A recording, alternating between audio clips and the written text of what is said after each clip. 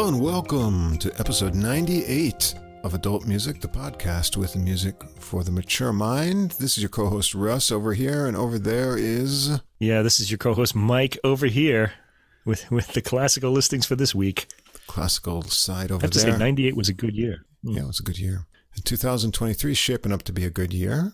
Last week... Already, yeah. Yeah, last week we got some nice response to the episode by La Serenissima. Yeah, La Serenissima wrote to us. Actually, they're a rather large ensemble, and I think a lot of them got involved. We had a lot of messages from them, yeah. All of them on Facebook, by the way. So everybody, if you go to our Facebook site, you can read them all. They did not write to our Gmail, which is kind of interesting. Or did they? Because I didn't check. No, I think I they did were write back to them just on Facebook. It was on Facebook. Yeah, I got to put more posts up there. That really paid off. It turned out that I put up the Tabia Debus recorder. One of them I put up wasn't with La Serenissima. She was with someone else. Yeah. And I mislabeled them, but I did fix it. So I don't know. But I left it up. I thought it was a good performance. And we also got some nice feedback from the jazz piano debut, the trio recording last week. Ilya Vandermeulen trio, Dutch piano player, with his release Time Ticking. If you haven't heard that, check that out. It's a really great recording. Anyway, he was really happy with what we had to say about the album. And so I got in touch finding out how we could get a copy of it. And it's only going to be released on vinyl. Yeah, so you vinyl heads will be happy about that. But I'm not, because I'm a CD guy. Yeah, Mike and I are digital heads. Mike's really into CDs. I like CDs, but I also do streaming, and everything's on my music server, and I got out of the vinyl game. I still have some gear back in the U.S. and some records, but it's not the way forward for me. I'll listen to vinyl, but I'm not going to collect it. I'm just not. It takes up a lot of room. I'm digital all the way. Anyway, so... Absolutely. I like the clean sound of digital. And I've got another great debut recording tonight coming up in the jazz section from another country. And so I can't wait to talk about that. Let's see what else. Well, we did have a death this week, a big music name, not in classical or jazz, but we shouldn't mention it. And I'm sure everyone knows about it. Yeah. That would be Jeff Beck, the guitarist. Right. Yeah. The rock guitarist. Yeah, rock guitarist. Yeah. Huge figure in rock music. Yeah, not only that, but you did mention he did record Goodbye Pork Pie Hat, right? Yeah, Mig's tunes. He also recorded, this is interesting, I don't know if he recorded it, but he did perform Nessun Dorma by Puccini. So I guess he could count him as both classical and jazz. I guess, to a certain extent. He was very wide-ranging in his musical tastes, and I'm happy to hear that. He would have been a great guest on the show, actually. We could have talked music with him. Oh, well, we missed our chance. Anyway, rest in peace, the great Jeff Beck. So here at Adult Music, every week we bring you 6 recent recordings, usually in classical and jazz categories, and we discuss them and give you all the information. And just to remind everyone, you're going to get all that information in the episode description with links to Spotify and Apple Music for all the music we're going to talk about. Also, at the top of the description, you can get a link to the full episode playlist. That's all the music in one place on Deezer, our favorite CD quality streaming platform from France. And you can also listen to the podcast there if you want to get all the music and the podcast in the same place. And if you don't see the full description or list on whatever app you're listening to us on, you can always come over to our host site. That's Podbean, PODBEAN.com. Everything's easy to follow, all the links and descriptions there. Now, if you enjoy the podcast, please follow or subscribe wherever you listen to us. Tell a friend. Helps us get new listeners. And if you write a ranking or write a review of the podcast wherever you listen to us, that helps us get listed in the recommendations in the music categories, and then we get more listeners that way. And that makes us happy too. You can also come over and follow us on Facebook, see some interaction with the artists that we talk about during the week, get some extra info and new releases throughout the week. You can leave a message or comment there. And if you want to get in touch directly by email, we'd love to hear from you too with any comments or questions. Our email address is adultmusicpodcast, all one word, @gmail.com. We're also sharing audiences with a few other music-related podcasts we'd like you to check out. We've got Tom Gauker's podcast, Something Came from Baltimore. It's a jazz, blues, and R&B interview podcast. And we've got Famous Interviews and Neon Jazz from Joe Domino, who interviews artists, musicians, and writers. And we've got Same Difference, Two Jazz Fans, One Jazz Standard, Johnny Valenzuela and Tony Habra take a look at several versions of the same jazz standard each week, and they play a little bit from each one and discuss the history and the different versions. So if you need some more podcasts during the week, please check those out. You'll find the links at the end of the description, and if you stick around to the end of the episode, you'll hear the little promos from each podcast as well. This week we had a lot of downloads by single people who, this always kind of intrigues me, like single people will download 20 podcasts or something like that, and they're all 2 hours long. I'm really amazed that people are going to just go through them all and listen to them like that. Yeah, I noticed that this week. We would have the first downloads of the day. We would have a large number, but then a few number of individual listeners. We can get that kind of statistics from the feedback from Podbean. So I was happy. That means it's somebody new who's downloading a lot. And yeah, that's cool. So any new listeners, welcome. One of the nice things about Podbean too is you can kind of see they'll show you maps of your sort of distribution, and like say, if we can see which states people are listening to us in the United States, which is really cool. And in some other countries too, but not Japan. They don't give you a map of Japan and show you where people are listening to, because Japan is our second largest audience. The United States is by far the largest, which is fantastic. We love our American audience, of course. They're our home, our paisan, I guess, if you want to say it that way. But the Japan, they don't give you a Japan map, which is too bad. So I'd like to see where those people are. Are they all like in Kansai? Are they in Tokyo? Or it would be nice to know. I remember when I was writing for the Kansai Time Out, I did the classical music coming events, and we had a lot of the readers that would write back were from the consulate in Osaka. They would sort of read the column. And I guess they were classical music heads there, at least one of them. And I'm just kind of wondering if it's them who's listening to us. If you are, send us a line. We'd like to know that you're listening. Okay, any listeners in Japan? We'd like to know where you're located. Nice. And I guess because of Jelle Vandermeulen and effect, we had a whole lot of Netherlands downloads for the first time this week. That's cool. I hope some of you stay on and become regular listeners. That would be cool as well. All right. So are we ready to go off into this is the third episode of the year, I guess. I think we're going way back in time to start this one out too, aren't we? Yeah, we are going back to the Renaissance era. So more than 400 years ago. Now, I chose this one because one of Russ's albums of the year last year was a record about Florence, the Florentine Renaissance. Right. So I happen to have this one too, and this is I like this one a lot better than the one actually Russ picked actually, but I'll get into that when we do it. I'll tell you why in a moment. But although I like that one too a lot. Okay, this one is called "The Splendor of Florence with a Burgundian Resonance." Burgundy meaning, I guess, France and Flanders. I guess those people would be Flemish. All these tunes are in French. This is by Gothic Voices, and it's on the Lin label, which is part of the Out There Music group. Now, first of all, Florence. I spent a lot of time in Florence. I'm always very interested in what was going on there, especially musically. Florence, as people may know, any of you music historians out there, is the birthplace of opera, and the building where opera was actually created in is still there. You can actually go by it. It's pretty amazing. Yeah. But there was all sorts of church music and just Renaissance type music in the Renaissance. Florence being the birthplace of the Renaissance, or thought of it. Gothic Voices, I remember they were formed in 1980 and they're still going here in 2023. That's amazing. Yeah. Now, if you think about that, this is a Renaissance era medieval music ensemble. And in 1980, that would have meant they were at the vanguard of this sort of research, because research into pre-Baroque music really started taking off in the 1980s. It was already happening in the 1970s, but it really became like a thing unto itself, really starting in the 1980s. Now, Gothic Voices, those of you who may be fans of Hildegard of Bingen, they released what I think is the best ever still, a record of Hildegard of Bingen's music called A Feather on the Breath of God. And Emma Kirkby was on that. And it was released in 1985, and it was on Hyperion Records. I have a copy of it, of course. And I still listen to it from time to time. It's really beautiful. It's one of those essential classical recordings that everybody should have. So A Feather on the Breath of God on Hyperion Records by Gothic Voices. Check that out. It's really old. They've moved on now. They've released amazing albums of Renaissance and medieval music all the way through the years. And they even had a really cool Christmas album in 2019 of medieval music that I really enjoyed as well.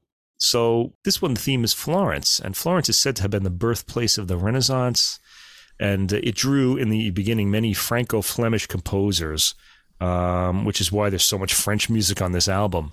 Italian composers would really take over in the Baroque. They created the Baroque, really. But in this era, the Renaissance church music, that would have been like people like Josquin, like Franco-Flemish composers. And in this case, the main mover on this album is going to be Guillaume Dufay. His music features quite a bit. Their music was very popular amongst the wealthy and cultured, which would have been pretty much all of Florence at the time.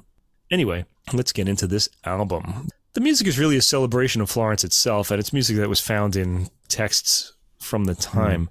A lot of it has to do with church music, and it centers around the great Santa Maria del Fiore Duomo in Florence, the very famous Brunelleschi dome. Still a model for to this day, one of the most beautiful buildings ever created. And you can go to Florence and see it today. It's a really wonderful thing. Anyway, so this music had been heard around Florence at in some of the cultured halls and in the church as well. We get everything here.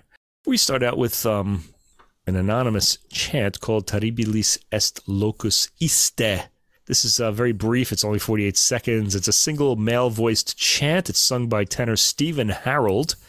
Gothic voices, by the way, are 4 vocalists, and I'll name them as they come up.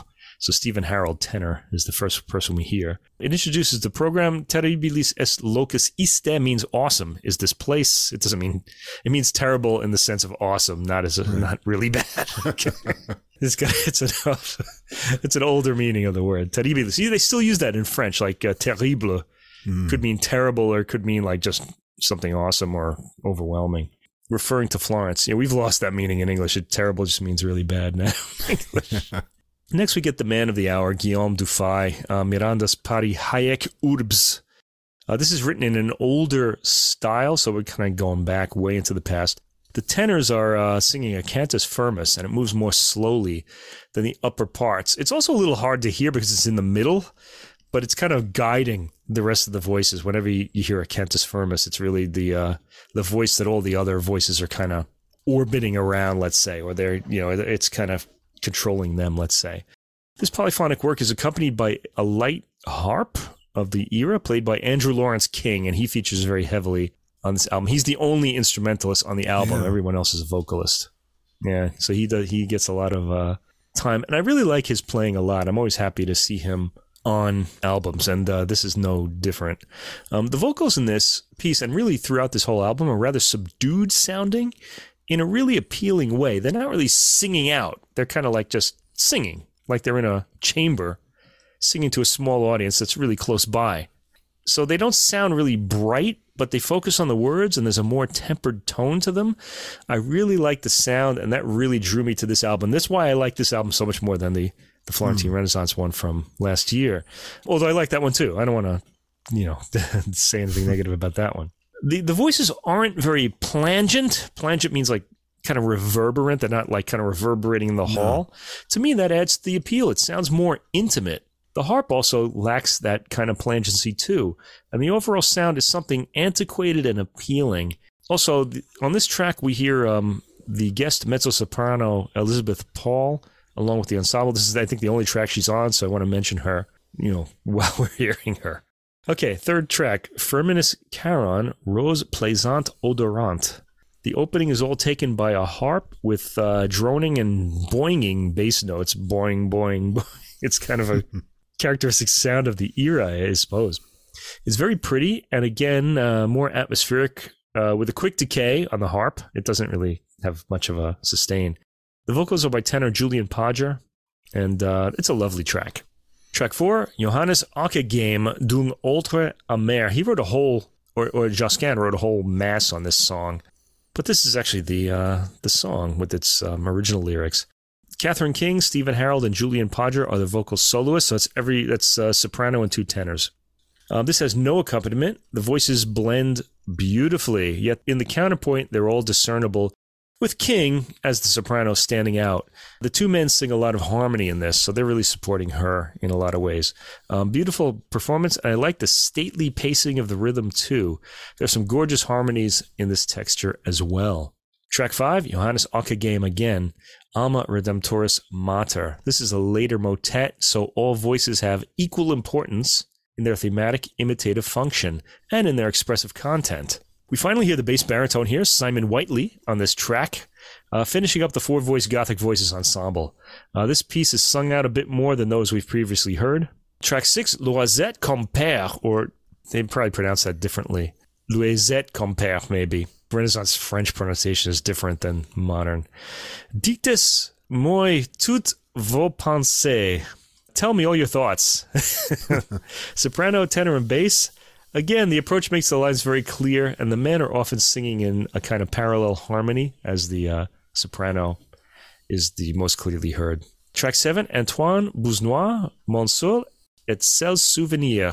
Andrew Lawrence King is back on the harp in this one, with soprano, tenor, bass in the harmony. The harp gets a long solo in between the first and second verses, complete with the boinging bass notes. The middle verse is sung solo by Catherine King with her enjoyable, very even tone and really very intimate in her vibratoless way of performing this music. The third verse is back to three-part harmony. Track 8, Johannes Ockeghem, who is another major player on this album. Ultra Venus Estes Sans Folie, sung solo by Catherine King with Andrew Lawrence King accompanying on the harp. The rise and fall of the vocal line by itself is very appealing with its modal harmony. Catherine King brings a lovely, light, vibratoless tone to the piece, letting the room reverb create the atmosphere. I really enjoyed that. It's a nice track, and Andrew Lawrence King's playing is really beautiful on this as well. Track 9, Guillaume Dufay, Lamentatio Sanctae Matris Ecclesiae Constantinopolitane. Ooh. Oh, and there's more. Yeah. O Tre Pitul de Tout Espoir and Omnes Amici Eus. So it's really two songs kind of sung together. This is written again in the older style with the tenor cantus firmus, and that moves more slowly again. A very slow, stately approach to the vocals is taken here. They sing in harmony for the beginning, then at around 40 seconds burst into polyphonic harmony. There's no harp accompaniment here. We're hearing the simple four-voice Gothic Voices ensemble. The tenor voice singing the cantus firmus is singing an entirely different text than the other three vocals, by the way. So having a text handy would be helpful here if you want to follow what's being sung. Track 10 is an anonymous composition, Concupivit Rex, unaccompanied full ensemble singing in monophony with lots of melisma all the way through. So monophony means they're all singing the same note, more or less, maybe in octaves. But so lots of melisma. This is kind of the sort of chant type of thing you'd hear in church at the time. Track 11, Guillaume Dufay, Du tout m'histoire abandonne. This is a solo harp work for Andrew Lawrence King. It's gentle and a welcome brief respite from the texts. The work is quiet and still and is played in short phrases and is very brief at 1 minute and 30 seconds. Track 12, Hein van Gisegem, De Tout Bien Plain. This has soprano, tenor, and bass with harp accompaniment. The vocals begin in the middle range, more or less sticking to a harmonized monophonic texture, so all singing the same note. In the second verse, the soprano has the lead while the lower two voices provide accompanying harmony. That would be more like homophonic, but not too common at the time. The soprano sings the third verse solo, and then the accompanying voices return for verse 4. A lot of variety here to keep the ear interested. I really enjoyed that. The soprano is very much in the lead in this piece. Track 13, Guillaume Dufay de ma haute et bonne aventure. Here, the tenor Stephen Harold has the solo with Andrew Lawrence King accompanying on the harp. This is the first time we've heard this combination on the album. King provides a heavier accompaniment than previously for Harold. I should say Lawrence King. His last name is Lawrence King, the harpist. Harold's voice is pleasant, but not quite thrown into as high relief as Catherine King's, because she really floats above the harp. She's really in a higher range. He blends into the harp sound, does Harold, more often. Not an unappealing quality, but I rather prefer the purity of Catherine King's solo with the harp. And in this song, the singer thanks love for what it has given him. Shouldn't we all do that? Yes, we should. Okay. Track 14. Alexander Agricola. He's an Italian, I think. Joie de Désir. The three male voices with harp accompaniment are heard. They sound pretty close in the harmony, stacked on one another. The vocal lines are fairly monophonic, though with staggered note values at times. The title is I Burn with Desire, and that pretty much sums up the text. I don't need to tell you what it says in order for you to imagine.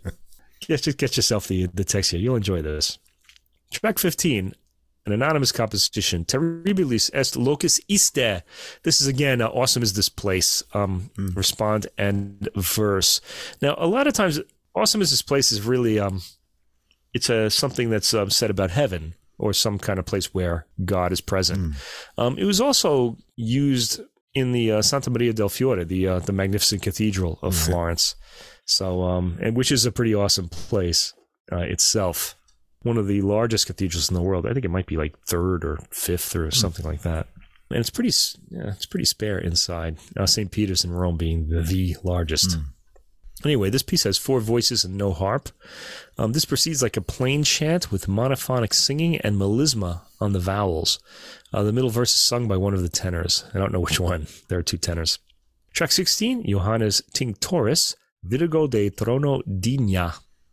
This is a later motet where all the voices have equal importance in their thematic, imitative function and in their expressive content, i.e., there's no cantus firmus here. There are 3 voices with no harp. This piece is begun without a pause after the previous track and is polyphonic with the tones melting away from each other in a really beautiful way. This is a really beautiful polyphonic performance. A little unique, too. I really enjoyed this one. Track 16, so give that a listen. Oh, by the way, I want to just mention the cantus firmus, this whole idea, you wonder, why do they have one voice in the middle controlling everything else? Well, it has to do with religion. The cantus firmus would often be singing a biblical text or a Gregorian chant line, and the other voices would decorate that. Eventually, we got away from that, but everything really starts with its religious purpose in Western music, and then eventually gets away from it. Anyway, so that's the older pieces will always have a cantus firmus in them.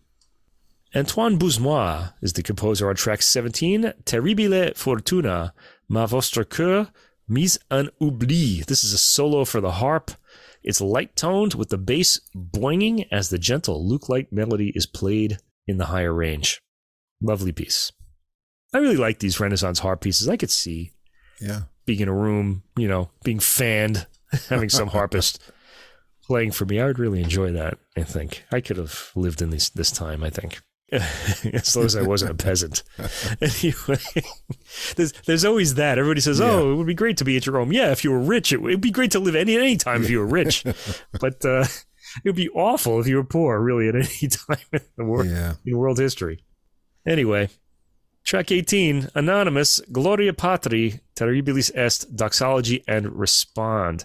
The full ensemble without accompaniment is heard here.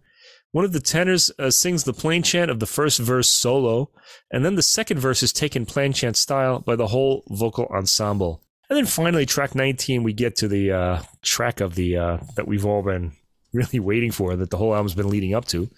Guillaume Dufay's Nuper Rosarum Flores. This piece was composed for the consecration of Florence's Duomo in 1436. Ooh. It has isorhythmic tenor parts. Now that's very old. Isorhythmic came before the whole idea of cantus firmus and things like this. Isorhythm was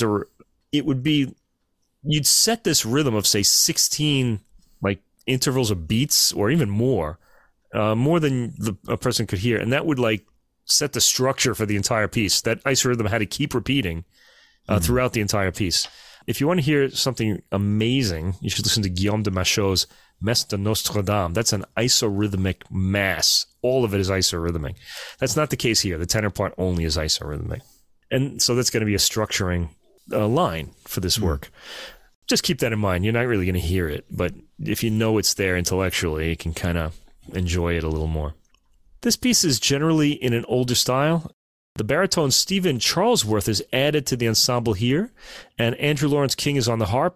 The tenor and one of the baritone voices have a different text to sing than the rest of the ensemble. They're singing the words Terribile est locus iste, or Awesome is this place. This is a continuing refrain throughout the album. The text remembers a gift to the cathedral from the Pope, and the muted chiming of the harp and the focus on the higher-end voices, who sing without vibrato, of course, make for a chaste kind of sound. And we're at the end. I thought this was a lovely album from start to finish. I really enjoyed the restraint of the vocals throughout, which drew my ear more into the interweaving of the melodic lines and gave them a bit of room to stand out. Now, I've heard other Gothic Voices albums throughout the years, even more recent ones. This sounds different than all of those. I think Gothic Voices really does take a different approach on every album, depending on what they're singing. And they're all really remarkable, and I thought this one stood out as well. The album comes across as gentle overall. It makes one long for the days of Renaissance Florence. It certainly made me long for those days, having spent quite a bit of time there as I have in my life. The program is commendably varied in its vocal orchestrations to keep the ear interested, with different vocal textures presented from track to track. The sound of cultivated civilization is well captured here. Oh, how I miss it, because we don't have it anymore. Even here in Japan, they talk about the days when, like, for example, in the Gion area of Kyoto, there would be, like, when you would talk to, like, a geisha or a maiko, there was a way to talk to them, and people who frequented those places knew how to do that. It was just this really high-level kind of cultivated conversation that nobody really does anymore. I don't even think the geisha know it anymore either. But, again, I think Europe went through this period as well, as did Japan, and probably a lot of other Asian countries as well. So different textures are presented from track to track. This is an album I really want to recommend to fans of polyphonic singing, and it's a bit out of the ordinary, and that's why I want to recommend it. It certainly drew my ear in. Not all of it is polyphonic, by the way. A lot of it is, we really have all three styles: polyphonic, monophonic, the singing of the same note by everybody, as in Gregorian chant, and homophonic, which is what a song is. You have a main melody, and then everything else is subordinate to that. This really might be the best album of Florentine music I've ever heard. I love the approach the Gothic Voices took, and I love the sound of the album in general. So I would say highly recommended. Yeah, I'm happy you picked this one. I enjoyed this a lot because I like Renaissance vocal music. I find it relaxing, but also interesting and compelling for the little quirkiness that comes out in especially the harmonies. As you said, you've got a variety of approaches in the composition using the voices here, so that's interesting. You'll have a lot of good programming. Yeah, sort of a little bit of polyphonic, then just sort of some with like parallel movements, and then there's a few numbers like that, track 16 you mentioned, and also track 12 that actually have a kind of built around cadences, but they're pre-Baroque kind of cadences, so they don't always go and resolve the way your ear expects them to in the always modern interesting days. Yeah, and there's little quirky sort of modulations sometimes and weird shifts in and out of major to minor. Not a lot of that, but just a little bit to keep. I think a lot of it's modal. There's a lot of modes in this on this album. Yeah. So you have those interesting surprises that you will be sort of waken up by from your general relaxed sort of state from just the beauty of the voices. And as you mentioned, this is not a reverby kind of cathedral recording. It's rather up close, soft, and intimate, and you can really enjoy the blend of the voices. And yeah, it's just really good listening, especially for me in the morning time. I like to listen to something like this, and I enjoyed it a lot. I don't know. I'd have to go back and listen to that one from last year again. But as you say, this may actually be better just for the richness of the material that it has. So if you like this kind of period of music, I think you're going to enjoy this one. Yeah, nothing wrong with the one that we recommended last year. That's for sure. All right, now for our next album, I spent most of the week working on what I was going to say about this, because this was really kind of hard to sort of break down. This is the Icelandic pianist Víkingur Ólafsson's new album, From Afar, and it's on the Deutsche Grammophon label. All right, now, it's 2 albums. It's 2 CDs. Now, if you're going to listen to it in streaming, it separates the program into 2 CDs, actually, or it should anyway, so you know what you're listening to. You hear the same program twice. CD 1 is the grand piano, so it's pretty much what we'd hear in a concert hall. And CD 2 is on an upright piano, so something you'd have in your home. It's a little more intimate and with a lot less sustain. and less brightness as well. A lot of other sounds too. And a lot of other sounds too. Yeah, there was some odd sounds that he did on this. There's so much to say about this album. Jeez. I don't know where to go. Anyway, I need to explain this program so that we know what we're listening to. This is a very unusual piano program. It's unique. Mm-hmm. It's mostly short pieces. I think the longest work is 6 minutes long, but a lot of them are a minute or less. And it goes by pretty quickly at 51 minutes. And then you hear the other program, which is another 51 minutes, which is, anyway, the same, except on a different instrument. So Olafsson writes a long program note for this, and he starts it by quoting a character from Muriel Sparks' novel, A Far Cry from Kensington. And the character is Nancy Hawkins, and she's giving advice to aspiring novelists. She says, "You are writing a letter to a friend. That's the way the quality a novel should have. You're really writing to one person." And this is true, having written a novel too. You don't want to please the crowd. You want to write to the one person reading your book. Because basically, even if 1 million people are reading your book, each of them is one person. See, they're not doing it as an audience. So a novel audience is pretty unique that way. Well, that's not really true of a piano program, but that's what Olafsson wanted on this album. Privacy and focus come from trying to delight and interest only one person. And that's the way that effect is achieved, the intimacy. You're just thinking of that one person and focusing on them. It allows for a sense of safety, authenticity, and playfulness. And really, that's what attracts us to art, really. Safety, well, we feel safe when we're in the artistic world. The art is authentic, and it's playful. Usually that's what really makes us enjoy it the most. On this album, Olafsson says he's writing a letter to György Kurtág, a composer he has admired for decades and who's now a friend. Now, Kurtág, a Hungarian composer, is still alive. He will celebrate his 97th birthday on February 19th. So he's 96 right now, but he's about to turn 97. That's amazing. And he's still active as far as I know. This is in response to the time he met Kurtág for about 2 hours in the Budapest Music Center. But instead of writing a thank you in a letter, he put together this musical program, which I think is a really nice idea. Wow, why not? Just put a musical program together for your friend. He wanted to respond because he realized that in the middle of the schedule of practicing, rehearsals, concerts, airport transfers, emails online meetings, all the stuff that makes up the life of a modern classical musician, he felt like that evening in Budapest had reacquainted him with some musical essence. Yeah, I get this. Because you get caught up. You get in your career, even if you're an artist, you get caught up in the day-to-dayness of things. But then there are these little moments, that kind of remind you of why you're doing this in the first place. And I think that's what happens here. He says the meeting with Kurtág brought him joy. The program, therefore, is very personal to Olafsson, consisting of music from his childhood. So there's a lot of Bach, Mozart, Schumann, Bartók. There are Icelandic and Hungarian folk songs, and they all fall amongst a trail of shiny little stones in a moonlit forest, which are the works of Kurtág himself. Now, Kurtág, I think I remember this. The program weaves short works from Kurtág's ongoing project, Játékok, which are these very brief 1-minute works.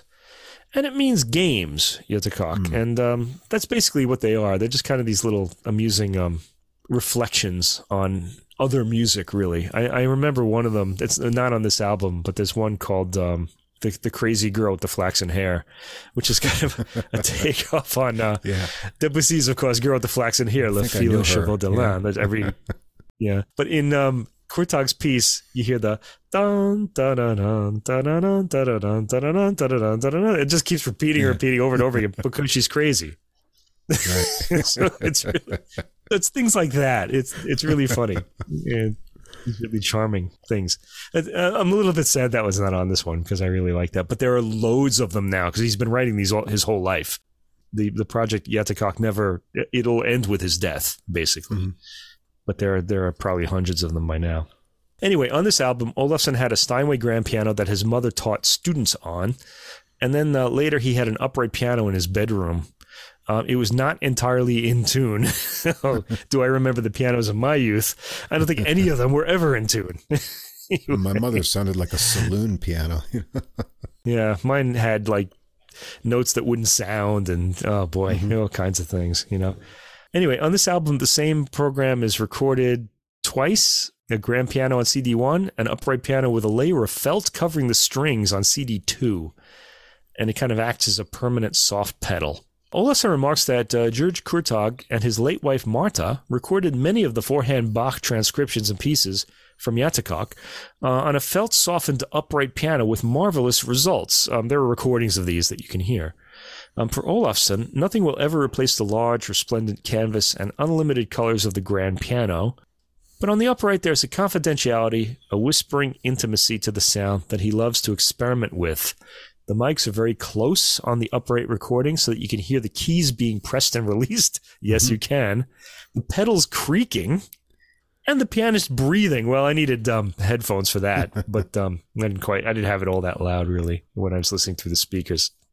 Olafsson was going for the effect of having the listener sitting on the piano bench with him on that upright piano album. But to be honest, the grand piano disc is also very quiet. Also, due to the percussive materiality of the upright and the absence of forgiving overtones, new timings and textures were required in the interpretations, as well as a different attention to structure. Okay, let's go through the program. I'll try to kind of hit both pianos with each track. The first work we start with is by Bach, Christe du Lamm Gottes, Christ the Lamb of God, from his Orgelbuchlein, BWV 619. This is arranged by George Kurtag. Let's see, this one, it's arranged by Kurtag. I'm guessing it's for a single piano, because it sounds like it's a single piano here. We're immediately in the unique sound world Olafsson creates with his pinpoint, gentle touch. This entire album, by the way, is very quiet. Yeah. You can be generous with the volume if you like. Now, the music itself isn't always gentle, but the volume is. There's lots of sustain on the individual notes. The recording is close, as is always the case with Olafsson. He generally plays without loud attacks, and he conjures a murky cloud of bass sustain in the lower end on the grand piano version. The upright piano version of this piece is even more muted than the grand piano version, as you would imagine, with less sustain, so it's played a bit faster. I noticed the melody notes are getting harder accents to throw them into higher relief on the upright piano version. Track 2 is Robert Schumann, Study in Canonic Form, Opus 56, number 1. Not a piece that you hear very often. This sounds like there's a mute pedal, the una corda pedal, the one on the left of the grand piano, being used for the gentle attack on this piece, which feels like snow flurries gently pattering the ground. Like the opening track, this one is brief at just under 2 minutes. You could say the opening pieces come across as conversation starters, light talk between friends. The ending is warmly played. And it sounds like there's very little or no sustain pedal on the upright piano version. The rippling effect of the texture comes across more starkly. Again, this sounds faster than the grand piano version. There's a bell-like sound as the key notes played are thrown into high relief, with the bass really submerged here, but still audible. I'm amazed always at the quietness that Olafsson is able to conjure in the bass notes. It's like he's just kind of touching the keys, and they just kind of kiss the strings, sort of. It's really amazing. He really is unique that way. Third track, Bach, Adagio from Sonata for Solo Violin number 3 in C major, BWV 1005. This is arranged by Olafsson. In this, guys, the Adagio, it's barely recognizable because we're used to hearing it on the solo violin, and there's no harmony, which it's only suggested there. So the timbre of the piano, too, is so different from the violin, and there are gentle chords adding harmony, guiding the ear. This is gently played with a beautiful tone, ringing in the high end. Olafsson's gradations of tone are remarkable. He gets an even gentler attack in the mid-range of the piano when the melody moves there.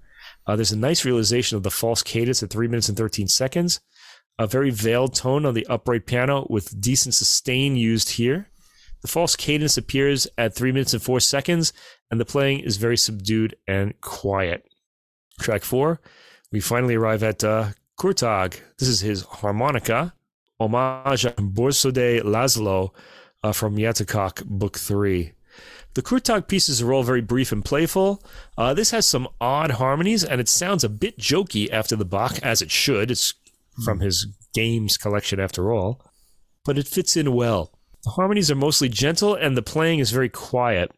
This comes across very differently on the upright, though. The modern harmonies really benefit from the sustain of the grand piano. Here they deteriorate quickly, and some barely sound. It's an interesting profile. Track 5, we get 3 Bartók pieces, 3 Hungarian folk songs from Csík, C-S-I-K. S-Z, I think that's Zekeli, 35A. First movement, rubato. This is interesting, I thought. It comes across on the grand piano as more Debussyan than Bartókian, at least in the way Olafsson plays it. The phrasing of the melody is a bit smoothed out, and the melodic contours are rounded with a muted attack, and it's over at 1 minute and 11 seconds. I always kind of feel like Olafsson, I don't know, being Icelandic, he kind of removes the paprika from Bartók's harmony and phrasing. It's a little smoother. It sounded more kind of like impressionistic to me. Oddly, on the upright piano, this comes across as more of a Hungarian song. Olafsson's shaping of the phrases is very subtly crafted. Track 6 is the second movement, Listesso Tempo. This one's even shorter and is a bit more active than the first song. It's taken slowly, and the harmony comes across more vividly of all elements, as in the first piece, reminding me again of Debussy. I'm hearing mostly the harmony here. I feel like that's what he's accenting on the grand piano. On the upright piano, the trills in the theme have a strong hammered percussive quality to them. There's something more cymbalom-like about the upright piano performance. And track 7 is movement 3 of the 3 Hungarian folk songs, Poco Vivo. Olafsson connects these 3 pieces like they're kind of one movement with 3 sections. And we have this brief song played in the manner of the first 2. They all sound rather precious, caressed out of the piano, with the rich 20th century harmonic palette making the biggest impression. On the upright, I had mentioned Debussy, but here the harmonies on the upright don't come across in the same way, probably due to the lack of sustain. Here the accompaniment is more harp-like on the upright, with the melody in great contrast right up front. Okay, here we have another interesting interpretation of Brahms' Intermezzo in E major, Opus 116, number 4. Olafsson maintains the same type of attack for this piece as he used in the Bartók, showing its affinity to Bartók's harmonic coloring. As is often the case with Olafsson, this doesn't come across as the familiar Brahms work we've heard many times. It comes across more like a silhouette of the work we know, probably due to the soft attack that Olafsson uses. Now, this is a pretty quiet piece anyway, but it really sounds unfamiliar here. The long, pregnant pauses between phrases add to that. Olafsson finds new ways of phrasing to give the work a sense of unfamiliarity, or shows us an unrecognized side of the work that we weren't aware of, like finding out something new about an old friend. You know, you kind of know what your friend looks like, and then he shows up wearing this wild suit or something more subdued that he normally wears in this case, I guess. And you're like, hey, is that you? I didn't know. Okay, that's kind of what I felt like here. So far, there's nothing on this album that would wake you out of a doze. The playing is also close to the keys and gentle. At 2 minutes and 35 seconds into the Brahms piece, there is some discrete pedal to enrich the sound of the piano. In the upright piano version, this still doesn't come up as the Brahms work I'm familiar with. It's much quieter and phrased in Olafsson's idiosyncratic way, but differently than in the grand piano version. The sustain on the notes is very short, due not only to the instrument, but to the quiet level that Olafsson is playing at. There's a strong muted quality to the main figure when it reappears at 3 minutes and 22 seconds, and we get some volume afterwards as well. Track 9, back to György Kurtag. This piece is called A Voice in the Distance from Játszók Book 5. 5 or 5, I don't know, I may have made a mistake there, 5B. This is very quietly taken and a very sparse melody that's allowed to sustain. It's muted, and it reminds me a bit of Debussy's, if you know his Footprints in the Snow prelude. It comes across as mysterious. The upright piano version is very muted and the accompaniment is distantly registering, the bass notes sounding almost puddle-like you have this kind of bass puddle that you've stepped in, and all these sort of higher notes it's just kind of wetting all those higher notes, sort of. The higher notes all register pretty strongly. Okay, track 10. This is kind of interesting. Snorri Sigfús Birgisson, Where Life and Death May Dwell. This is an Icelandic folk song. It's interesting because I was just listening to a piece by this composer today on an album of Icelandic choral music. So here he is again. I think this is a setting, though, of a song that already existed. It's more melodic than the atmospheric Kurtag piece that preceded it. There's a softly cushioned attack that we've been hearing throughout, and a pretty melody that's rather inconclusively ended. On the upright version, the playing is highly muted. The repeated notes in the theme come across more percussively, and the material in the higher end is accented more strongly to make it sustain more, I guess. Track 11 is Bach, Allegro Moderato from Trio Sonata No. 1 in E-flat major, BWV 525, arranged by George Kurtag. And this features Olafsson's wife, Halla Oddny Magnusdottir, as the third hand. This is arranged for 3 hands on 1 piano. Here with the third hand playing, we hear something louder and more lively, breaking the spell of the first 10 tracks a bit. Olafsson and Halla blend well together. It's funny, though, you can tell which hand is Halla's, because her playing has a brighter attack to it. Olafsson has a really unique sound. He's very muted and cushioned in his attack, even when he's not using the unicorda pedal. On the upright piano version, the melodic material is played with a staccato feel, and despite the instrument, Olafsson manages amazing gradations of volume and tone in the separate voices. They all seem to have different textures of tone as well as attack. Track 12, Sigvaldi Kaldalóns, Ave Maria, arranged by Olafsson. Kaldalóns, he's a pretty interesting character himself, who was an Icelandic doctor who composed between seeing patients and going on house calls. So he's kind of like, who's the American poet? William Carlos Williams. He was a dentist and he wrote poems in between seeing patients. And Borodin was another one. I think he was a doctor as well. He just composed in his spare time. Anyway, that's Kaldalóns. This work is often heard at weddings, this Ave Maria, and funerals in Iceland, but was written for the theater. Go figure. The upright version is it has a cloudy arpeggiated bass attack achieved by subtle pedaling. I'm sorry, this is the grand piano version.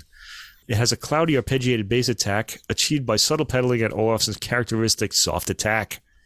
The melody just reaches its head above this quiet accompaniment, keeping to a quiet melodic profile itself. The melody is soothing and very pretty. And in the upright version, not much sustain on the upright. It has a more veiled tone, but the gradation of tone between the accompaniment and melody is amazing. The tone in the accompanying arpeggiated figure is very muted. Track 13, Kurtag, Little Chorale from Jættr Book 1. This, like the previous Jættr chosen for this recording, all the previous ones, is quiet and spacious. I just want to mention that Kurtag's Jættr works aren't all like this. Olafsson has chosen the real quiet chord-based ones for this recording, but there are loads of them and they are in every imaginable mood. All right. Anyway, in this one, there's a chord crescendo that gets interrupted, then an odd chord, and the piece ends. It's rather amusing. On the upright version, gently struck chords allowed to ring and sustaining rather well on the upright piano. I guess with the sustain pedal all the way down and just the right level of attack, it's a far more matte sound than the grand piano has. And then we get to track 14, Mozart. Whoa. Laudate Dominum. This is not a piano work. It's arranged by Olafsson for the piano here. He arranged this after he and Kurtag discussed Mozart during their meeting. All composers do this. Mozart is, along with Bach, the king. I mean, he's just so great. There's just no getting around it. Composers just love him. I love him too. He's the most performed composer in the world, and as it should be, I say. Anyway, this has a pretty standard Chopinesque arpeggiated bass under Mozart's melody. Again, one gets the sense of the hammers being given just enough pressure to sound the accompaniment as the melodic material rings out a bit more. And what a smooth, buttery trill we get just before the ending. On the upright version, much like the previous works, this one comes across with a more matte music box quality to it. The melody is differentiated from the arpeggiated accompaniment by touch, and the arpeggiated part has a very different veiled sound to it, whereas the melody is fairly bright. Track 15, George Kurtag, Sleepily from Jættr Book 1. I'm getting into a little theme here of sleep. This work starts with interesting chords, followed by an upright scale, then another chord, then a descending scale. Timbres are harsh but faint. The gentle harmonics caused by the complex chords hover above the keyboard. This really is a lead-in thematically to the next piece, also about sleep. The upright version has some pretty interesting woody percussive sounds on this one during light scalar runs. Interesting textures on the upright version that we don't hear on the grand piano version. Track 16, continuing the theme of sleep, is Schumann's very famous Traumare from his Scenes from Childhood, Opus 15, number 7. It's amazing to me that this work doesn't stand out, but it seems of a piece with what we're hearing. It's recognizable as the famous Schumann piece, but it's an interpretation, as is so often the case with Olafsson, that keeps with the tone of the program and is phrased in Olafsson's unique way. He plays this with light retards in it. It sounds like it goes by fast. So I think he's focusing on the melodic shape of the lines and of the whole structure of the piece. It doesn't attempt to suspend time as, for example, Horowitz's performances of this do. The upright version is taken at a faster speed still, and I guess making sure all the voices connect. All harmonies are clearly audible. This comes across as more stark on the upright version, without the rich overtones of the grand. We seem to get through this pretty fast. All lines are well outlined and connected. Not much heart on sleeve going on here. Track 17, Kurtag, Flowers We Are, from Jatsikok, Book 5. There's no pause between this and Schumann. This is a quieter movement with piece with long sustained notes in the arpeggiated chords that make up the material. On the upright version, harmonics are the key, but they're muted on the smaller upright and fade quickly. There's a bit of harmonic cloud generated on the upright version. Track 18, a little surprise. Thomas Adis, contemporary composer. His work, The Branch, which is actually originally has a Hungarian title, Az Ag. Adis is a friend of Kurtag's and wrote this piece specifically for this album. It's named after the Hungarian poem Az Ag by Sándor Vere, who lived from 1913 to 1989. This could be of a piece with the Kurtag works. It's soft, it sounds inventive, and it's brief at 1 minute and 21 seconds. It's very quiet, with some enticing chords, quietly taken, and lots to hear in the harmonic cloud. On the upright version, this comes with a more ghostly feel, with the chords sort of popping the harmony out of the piano. Track 19, Kurtag, Twittering, from Jatsikok, Book 1. This features Olafsson's wife again, Halla Odni Magnusdottir. This is for 4 hands on one keyboard. In this one, it's called Twittering, and Halla, Olafsson's wife, is the bird, with Vikingur as the forest. It comes across as rather abstract, with bird twitterings in the high end and a repeated figure in the middle range. On the upright version, the repeated high note here almost sounds metallic in its tapping quality. The rest is played so quietly, it's as if it wants to trigger the harmonics only. The upright version of that is pretty interesting. Track 19. Track 20, Schumann, Vogel als Prophet, Opus 82, number 7. This has a familiar melody, a bit more slowly played here than usual. The accompanying chords are very quiet, and the arpeggiated chords leading up to the melody are thrown into relief. At 1 minute and 30 seconds, we're into a middle section, more chord-based, and played with more firmness by Olafsson. By 2 minutes and 17 seconds, we're back to the opening material, sensitively played, more so as it goes on, right up to the subtle ending notes. The upright version has a veiled, muted quality to the melody, and the melodic material is in stark relief. Track 21, we get another Brahms intermezzo, the one in E minor, Opus 116, number 5. The gentle attack and cushioned sound make this come across more abstractly than usual, as was the case with the previous Brahms intermezzo that we heard. Not like the meditative romantic work I generally hear it as. It's amazing how Olafsson makes everything he plays sound so new and reimagined. The upright version is taken at a much quicker speed to connect the 2 chord phrases. It achieves a bit of an arpeggiated flow to it in the first minute. These works really catch Brahms in a private mood and are well in keeping with the theme of this album. Olafsson, especially here I'd say, draws out the private nature of Brahms' work exceptionally well. And track 22, we end with George Kurtag, the man of the hour on this album. Scraps of a Kolinda melody, faintly recollected. Homage à Farkas Ferenc from Jatsikok, Book 3.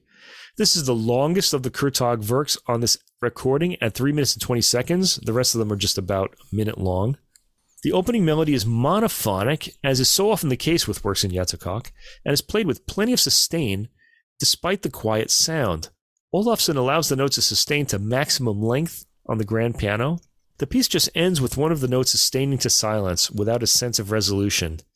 With the grand piano version of this album, you could easily doze off and not be aware of the wispy sounds that add together to make up the program. There are really no shocks. There's some harmonic dissonances, but nothing that's really going to jolt you out of, your sort of the way you're feeling, if you happen to be close enough.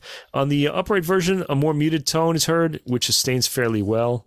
The percussive quality of the hammer hitting the string registers especially in the mid-range notes. So, man, really wiped out talking about this, just thinking about it again. It's an album that did kind of wipe me out. There was a lot to listen to. Olafson's music is always just so interesting. His playing, I should say, is so interesting. He's put together a pretty unique program here. I would say this album is something for late night contemplation, especially one if you've happened to have a late night coffee and you have insomnia and you're not going to go to bed anytime soon. This is really ideal for that. The program is about 51 minutes long in both versions, and it's easy to sit through and absorb in a single listening section.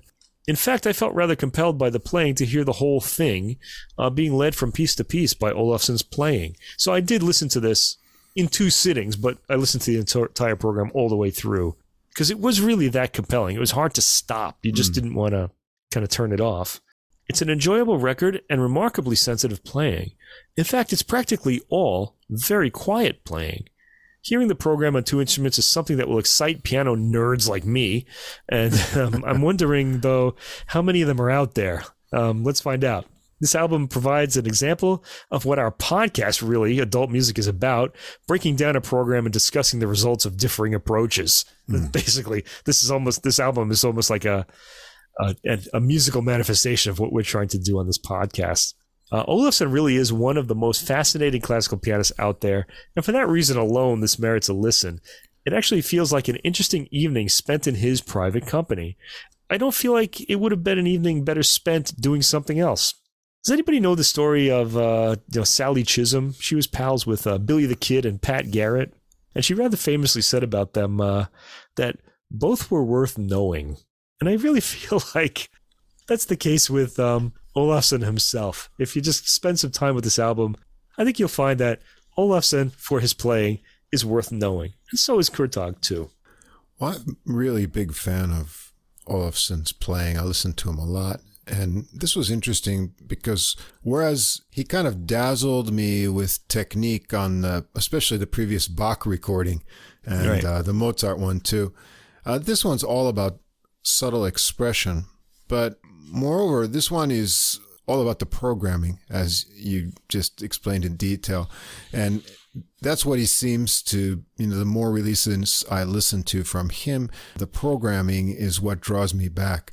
So this is 2 sets of recordings of the same works on different pianos. That's a very unique idea. And I'm amazed that Deutsche Grammophon went for it, too. Yeah. You have to have really the record company's trust I guess after he got the feather on the cover of that one, he could do anything he wanted, but that's right. The muted upright's so closely recorded and intimate, you do really feel like you're sitting with him, and it creates completely different impressions of the pieces than the grand piano.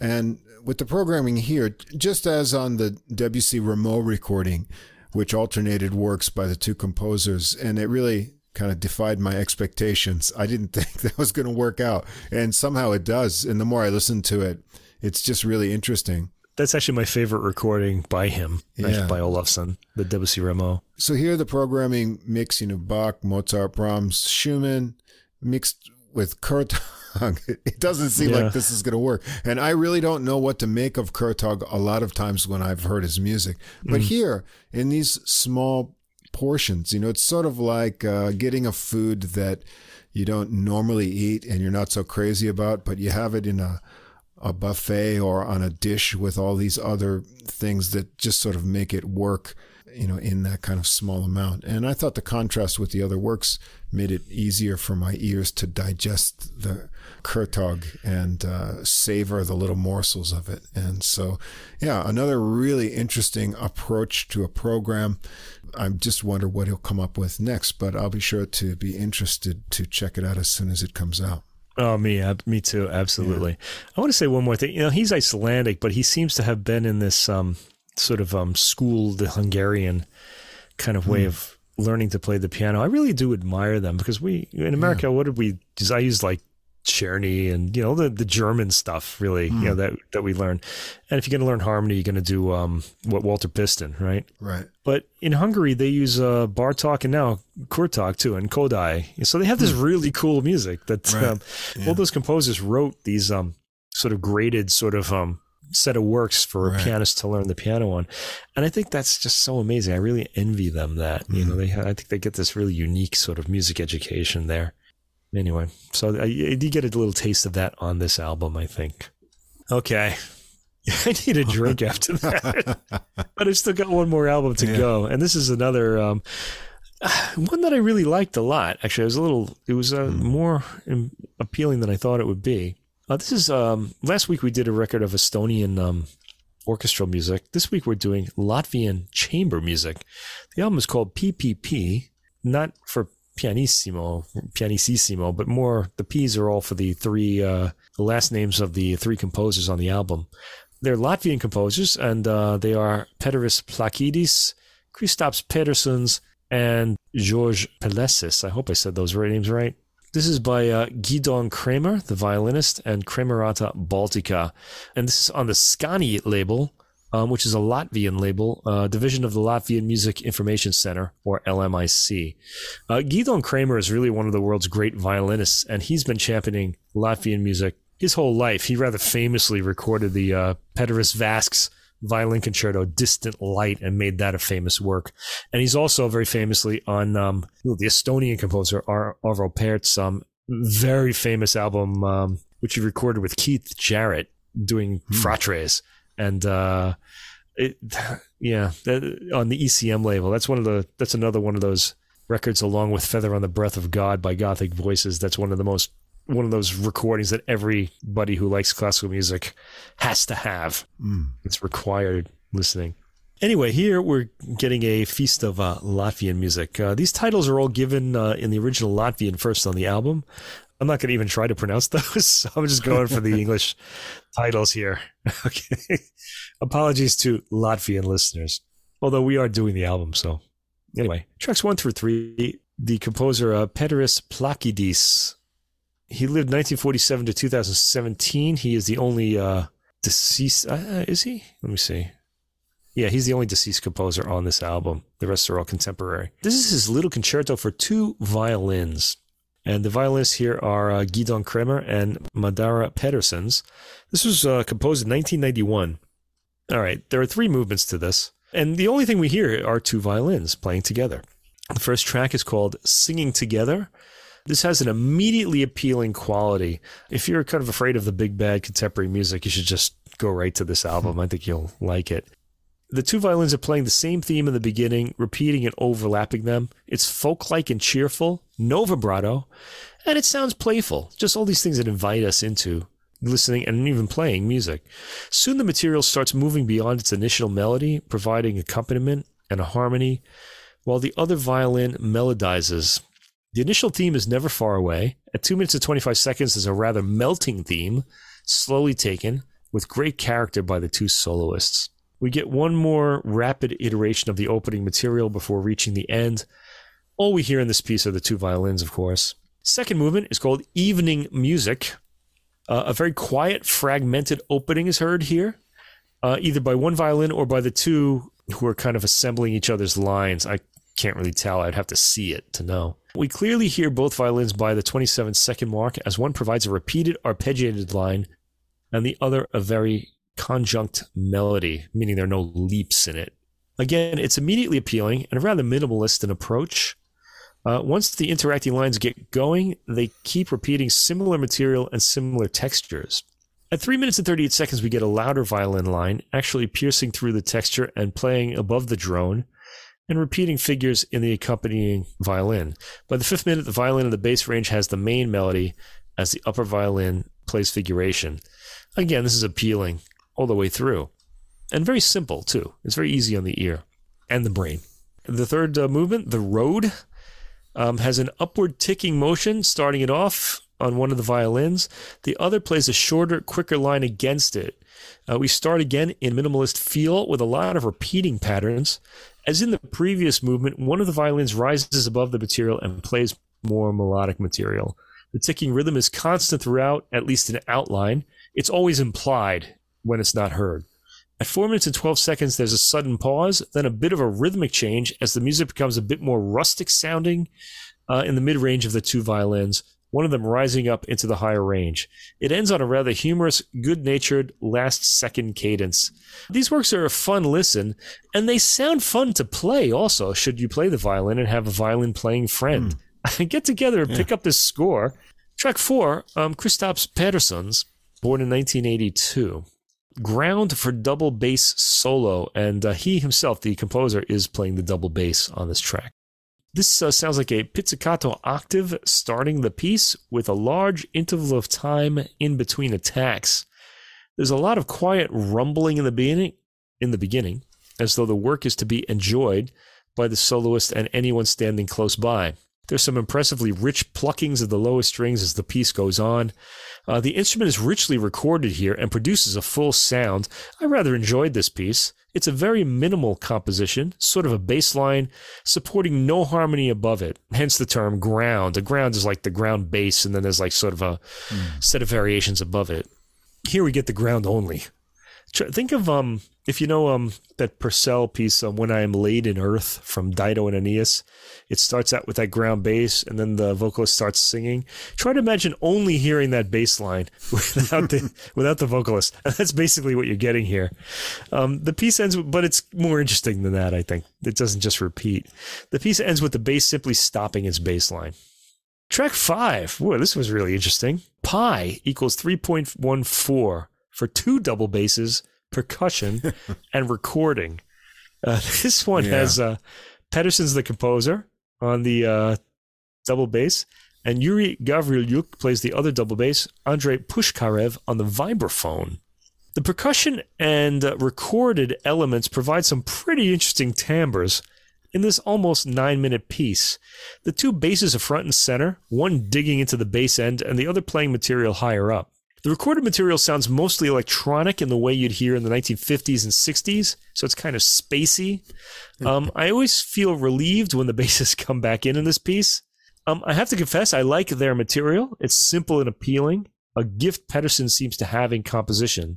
There's some cool, very low percussion or electronics from 3 minutes and 30 seconds onward that feel like they're excavating the wax out of my ears' lower range. I feel like it just loosened all the wax in my ears. Listen to this with a subwoofer in this piece. It's really very powerful and low.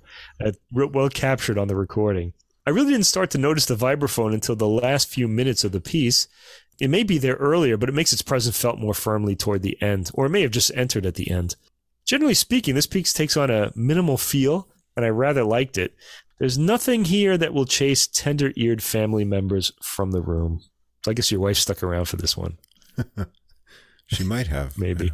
Don't remember. Okay, well, track 6 through 8. In a couple of days. Where is she? Hey. Oh, well, maybe that's why. It's the bass. All about that bass. It's always about the bass. Track 6 through 8. Kristaps Pedersen's again. Music for a large ensemble. This is played by Kremerata Letonica. The first movement, 8th note equals 124, is very brief at 52 seconds. It's got a percussive accompaniment and a guitar-like, or maybe the piano harp being plucked in the thematic material. I can't really tell what this instrument is. The large ensemble isn't used at all here. In track 2, 8th note equals 82, it's longer at 2 minutes and 29 seconds and starts more atmospherically with reverberating, gentle percussion sounds. The piece is basically a series of repeating patterns that crescendos overall, ending with a single drawn-out bowed note. The third movement and final movement, 8th note equals 124, same as the first movement. There's a repeating dancing figure on what sounds like a cello in this longest of the three movements. It's 5 minutes and 39 seconds. The percussion, mostly vibraphone it sounds like, is playing material above the dancing cello. Vibrato-less string chords come in and add their material. At 1 minute and 32 seconds, the entire texture and rhythm suddenly changes to something more static as the violin rhapsodizes. There are some pretty cool percussive sounds breaking out under a repeating low bass note from 2 minutes 30 seconds to 3 minutes. We even hear an electric guitar at one point from the 3 minute mark on, and we reach a more aggressive electric sound by the 5th minute. The first aggressive sounds on the album, really. It crescendos and suddenly stops with only a violin in its very high range, squeaking out a single note for the ending. The last track on the album is by Georges Pelecis, I hope, I don't know, Pelecis, with a line over the E. He was born in 1947. 3 pieces from Fiori Musicali, performed by Cremerata Baltica. This acts as a follow-up to a work called Flowering Jasmine, which Pelecis wrote in 2007 for Gidon Kremer. The piece is named Fiori Musicali after Girolamo Frescobaldi's collection of liturgical organ music from the 17th century. Pelecis says he writes music to express his delight in the mightiness and beauty of God's creation. This is a very common theme with East European countries, by the way. They really do tend to look to nature and to God's creation as their inspiration. The natural elements and landscapes, the seasons, flora and fauna, are life's inexhaustible forms and the endless varieties of its beauty. To be honest, not a bad way to spend one's life, celebrating the beauty of nature of God's creation, and not a bad way to end the album either. Track 1, The Lone Kala, features Andrei Pushkarev on vibraphone, was composed in 2017. It starts with warm strings, a chord is repeated twice, then the thematic material builds from there. Non-vibrato, it's a masked but stark sound. The music will pass between phrases, then resume. It's a rather tranquil work. There's a volume swell to the second minute that quickly dissipates. The pattern of short phrases, repeated short phrase, extension, holds until around 3 minutes and 30 seconds when there's a sudden change to a percussive sound, a metallic tone with vibrato. That's the vibraphone. We never go back to the strings. The piece ends on a tonic with the percussion. It's a simple piece and satisfying. Second movement, Dance of the Peonies, written in 2020. Circling string figures with louder 2-note bowed phrases acting as thematic material. By the 47-second mark, the thematic material warms up and provides something more open-hearted and bright. The melodic form is simple. It's sort of call and response, A-B. Sort of. At 2 minutes and 42 seconds, there's a contrast. The strings quieten and thin out for a new theme with pizzicato in the accompaniment. There's a louder bowed outburst heard twice. The second time it takes over and generates material until about the 4 minute and 50-second mark when the quieter material finally returns. And this ends with a lovely harmonic chords. The third movement and final movement, Kosmea Melancholy, featuring Gidon Kremer on violin and Andrei Pushkarev on vibraphone, composed in 2020. It has a stark opening in the lower strings, with violin playing the main melody, sounding rather veiled in tone in an interesting way. The percussion, the vibraphone, comes in gently at 2 minutes and 19 seconds, playing the melody as the violin plays a counter melody, and the piece sort of resolves at the end.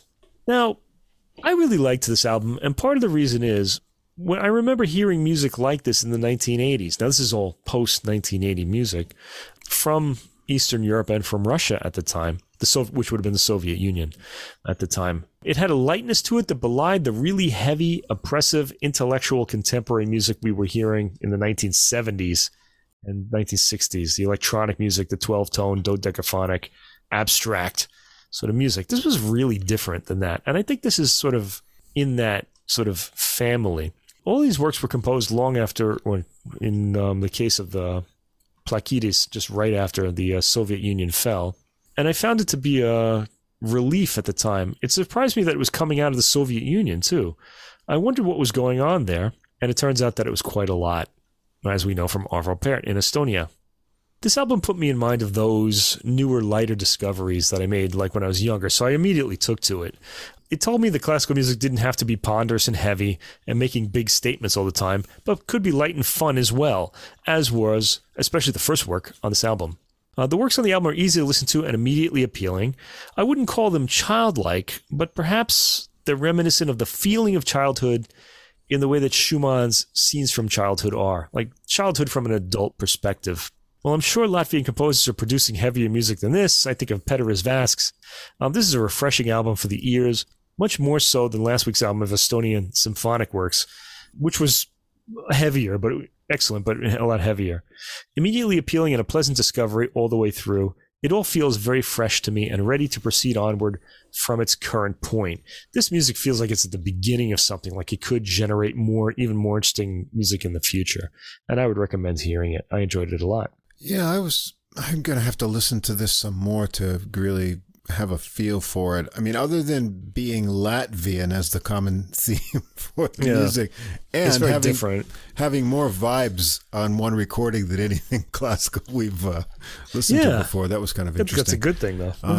The works all have a very different nature and character to them, so you're going to get shifted through a variety of material. I guess the easiest one for me to enjoy was the first one, the Placidus, just the two violins. And normally I'm not a huge fan of just violin music, but this was really enjoyable. These kind of modal things, very rhythmic, lots of interplay and excitement. As you said, if you play violin and you have a friend, this would be a real fun one to work on, I think. It's just got a lot of exciting interaction between the two. And the Petersons, I guess, I don't know, when they have like recording and electronics things, I generally don't like that kind of thing. Although I did like the very low, kind of like, removing the fillings from your teeth sound that the Pi equals 3.14 had. Yeah, I love those low bass sounds. And the vibes in there with the violins. That was kind of interesting. I have to listen to this one again. And then I think it was a guitar in there. Yeah, there was a guitar. Yeah, so it's the combination of instrumentation was very interesting. And I guess I like the last piece too, the, how do you say this? Pelisis? Pelisis, that's what I'm saying. Yeah. I don't know. Well, it's kind of interesting. Okay. I like the flowing movements in the first movement there, and the ringing vibes are really surprising at the end too.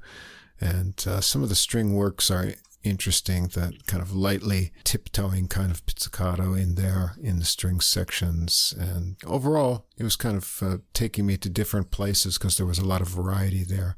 And as you said, it's not a bombastic kind of giant sound recording. It's kind of a medium range, and I think it's rather modest. Really, it's modest, But for getting a picture of Latvian music in sort of modern times with new composers, it was kind of instructive to me.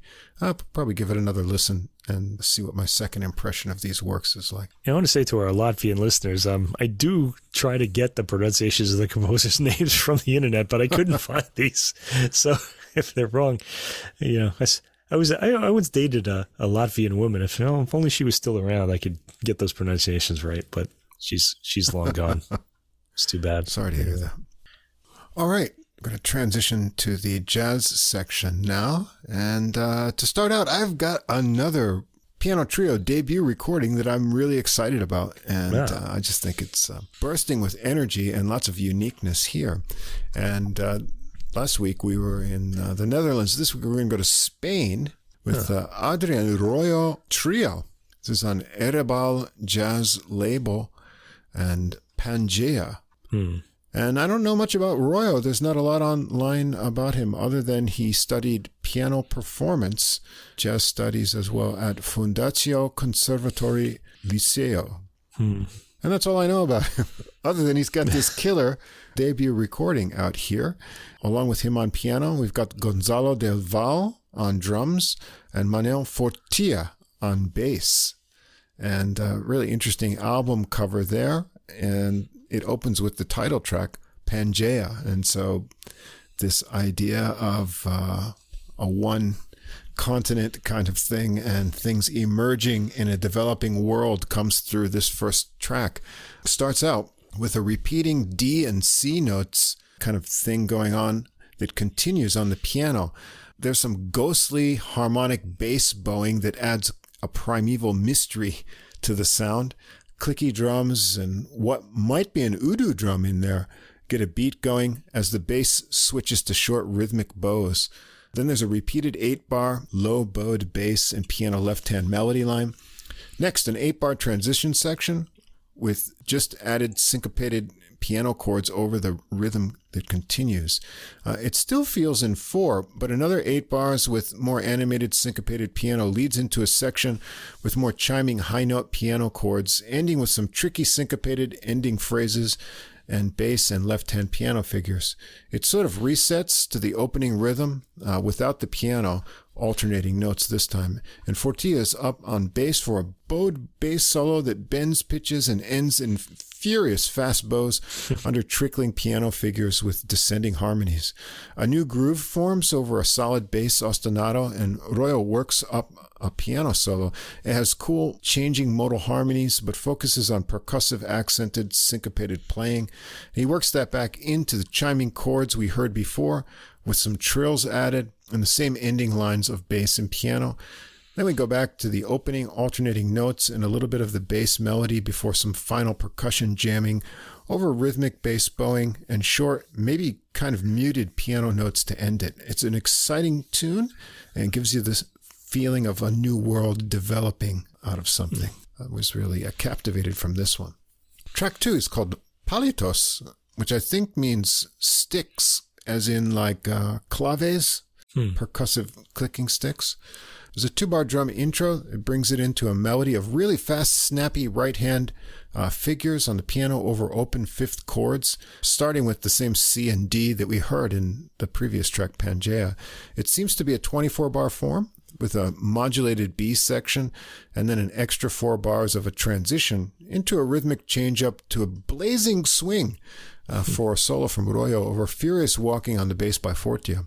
It is really energy-packed but smooth runs and rhythmic figures in his right hand and more percussive left-hand chords. He finishes the solo with a great synced line with the bass.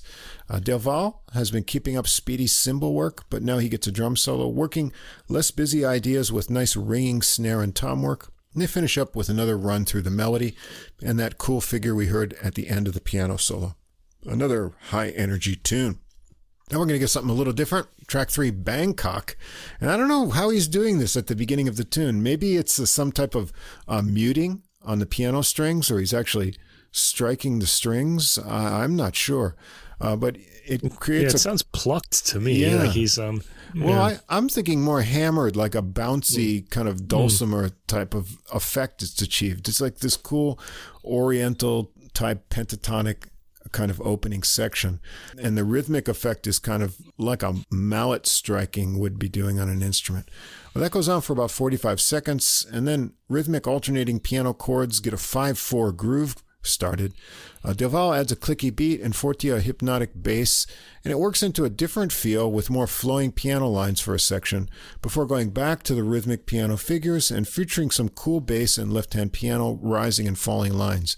Royo picks up on those line ideas with his right hand to move into a piano solo that has some ascending percussive chords that disguise the meter and morph it into a heavy swing and now 4/4 with 12-bar altered chord blues phrases for soloing.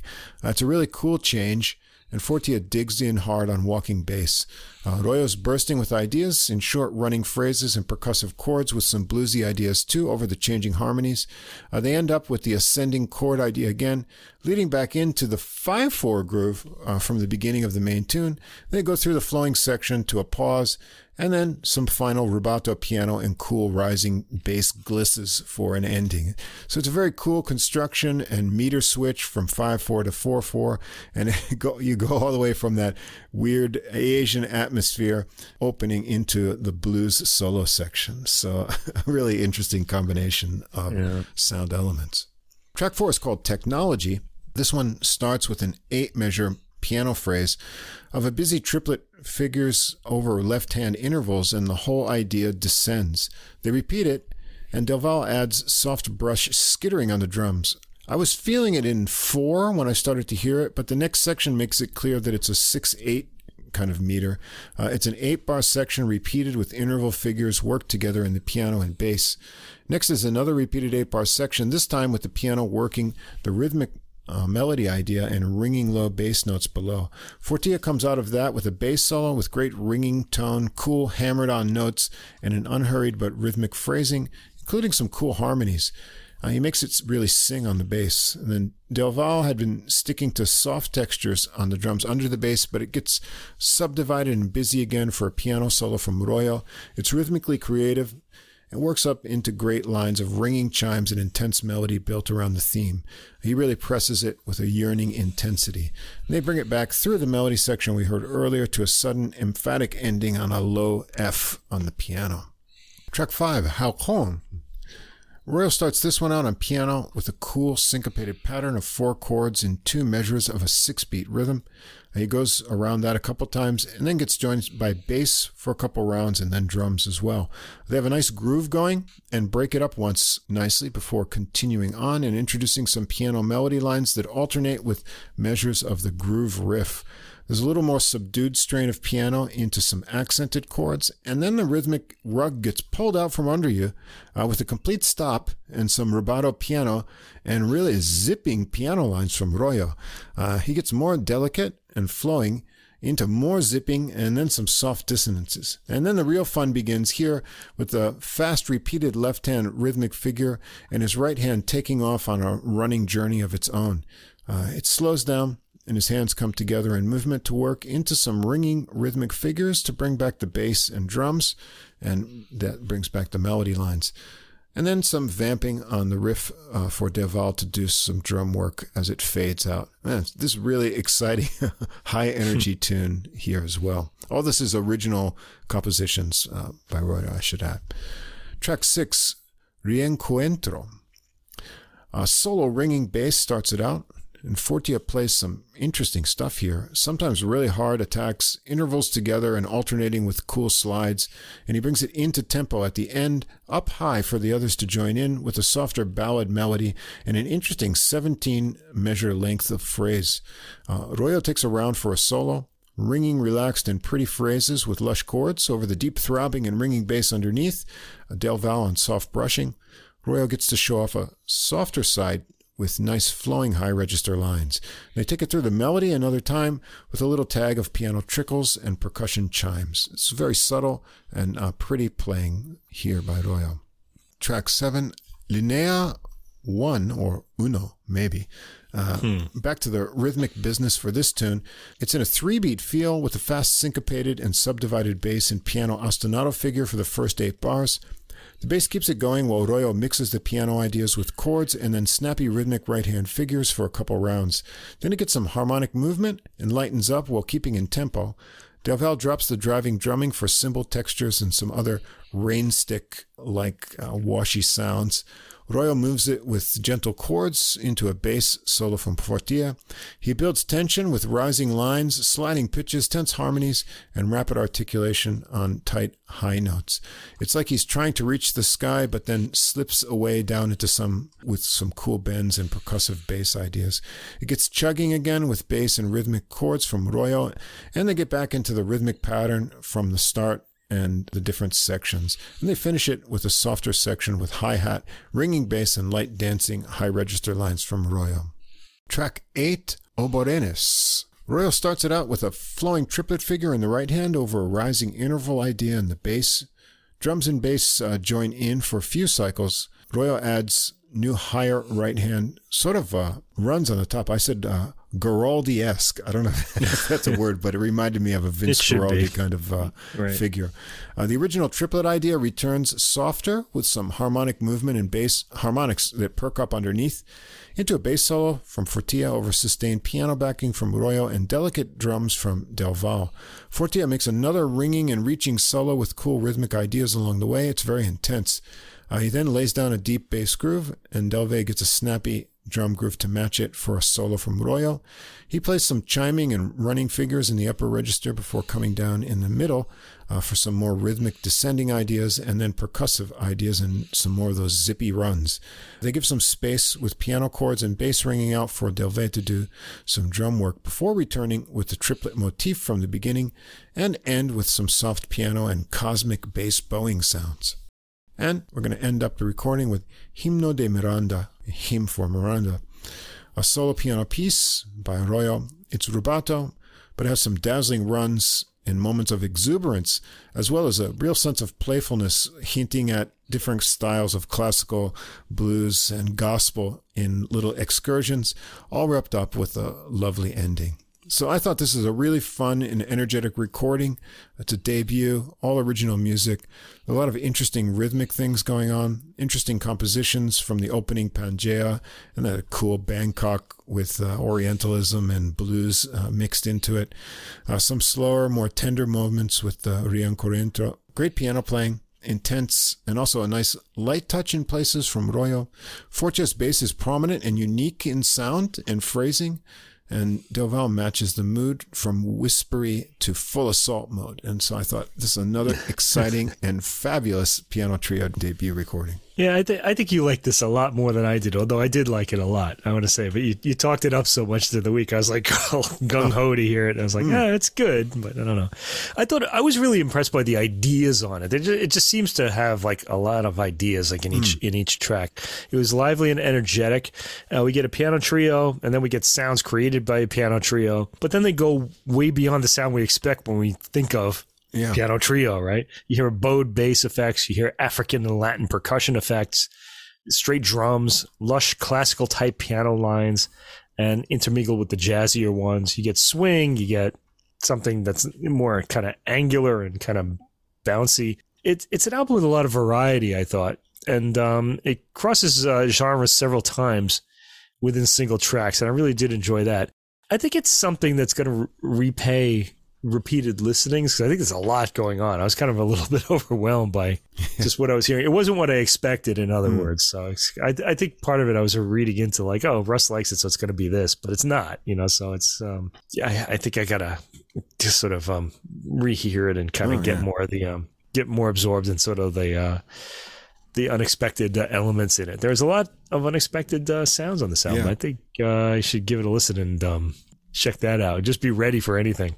Yeah, there's a lot of things to unpack here, but overall, it's just got this great bursting energy to it, which I thought there's good energy. Me a lot. Yeah, so you never knew what you were going to hear next. Really, it was that was kind of cool on a jazz album, Yeah, well, usually when you get kind of a debut like this, you're going to have a lot of standards or their favorite tunes, and this just sort of really slams you with all this original, like really complex stuff, and it's well played. And what I like about this, the same thing that initially struck me when we heard Spiral Trio last year, is the real active and equal importance of the bass as a lead instrument, not just a support for the piano.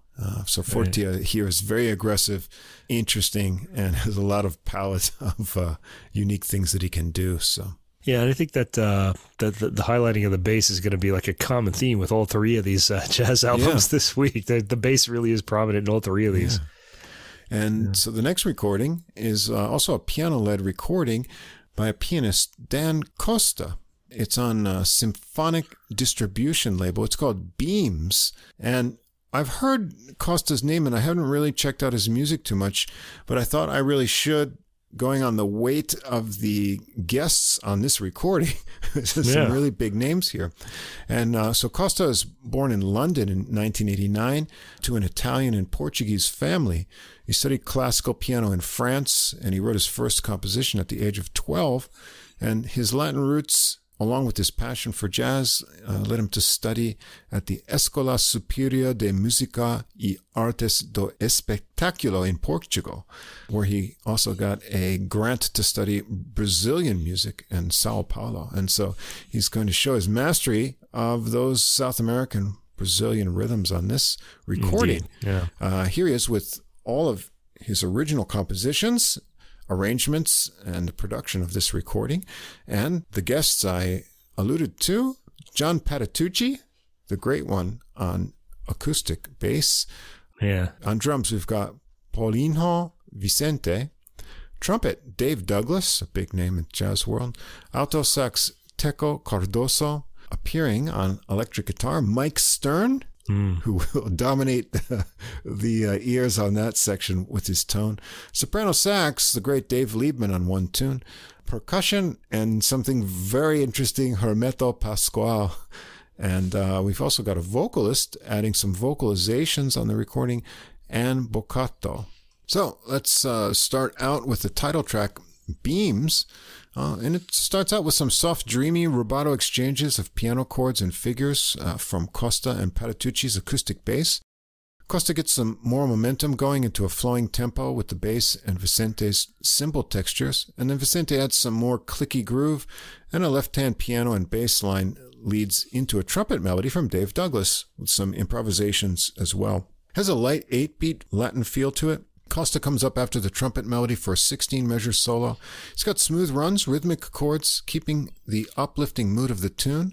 Patitucci gets an equal measured 16-bar solo himself, and you always know his sound, that very clear attack, ringing tone, and those little bends of pitch he can do. Yeah, big thick sound too. Yeah, it's great. He makes it rhythmic and interesting with descending lines. Costa continues on with the more free-flowing piano melody we heard at the beginning, and a return of Douglas and the trumpet melody from before into some repeats of the final chords to a soft ending. Track 2, Acalantando. It's a rubato piano intro from Costa with long pauses here. It picks up a soft bossa-like tempo from Vicente's brushes and Patitucci's bass, but takes another pause with rubato piano before the entrance of Teco Cardoso with the melody on alto. It's soft and flowing. Costa doubles with him on the second section of the melody and then has answering left-hand lines into some chords and ringing notes that transition to a piano solo. His phrasing is relaxed and delicate, with Patitucci giving nice push and little fills below him, and Cardoso returns for a solo on alto and keeps it light with nice space between the phrases. Cardoso and Costa join together for a final melody strain, and it rings out softly to the end. Track 3 is En Camino. This is a trio tune, just piano, bass, and drums.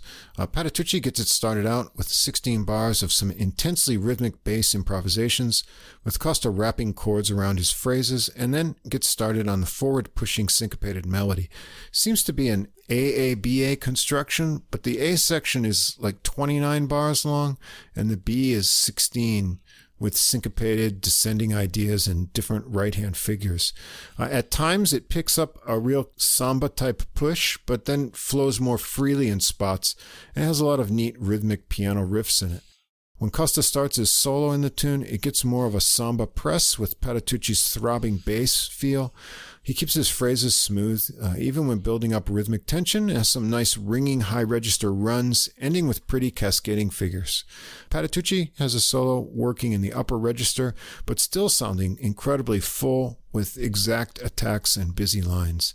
Then Costa comes back with another run through the A, B, and then A sections with some soft rhythmic chords and a few final ringing notes to end it.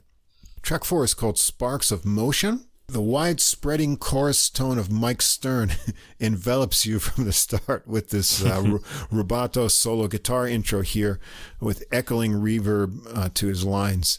Stern sits out for the melody of the tune, and Costa and the trio take over. It's got a Brazilian-style flowing even beat, AAB form, with more halting piano phrases on the A section and more forward movement in the 9-measure length B section before Stern returns for a solo. Fluid lines with that rich tone, some cool bends, and ends with this really nice soft descending line. The Patitucci follows that with a bass solo. It's a really good one, both rhythmically and melodically, with teasing pauses along the way. And then Stern returns, and this time he takes a run through the melody that we heard on piano the first time, and now on guitar, and he continues with some extended lines over Costa's chords for a soft ending. Track 5 is called Cypress. It's an interesting 4-bar intro with syncopated push and then pauses with added piano. The melody is rhythmic and very syncopated. Piano phrases pushing and then pulling back, kind of like a swaying tree. I don't know if it was like a visualization of the cypress.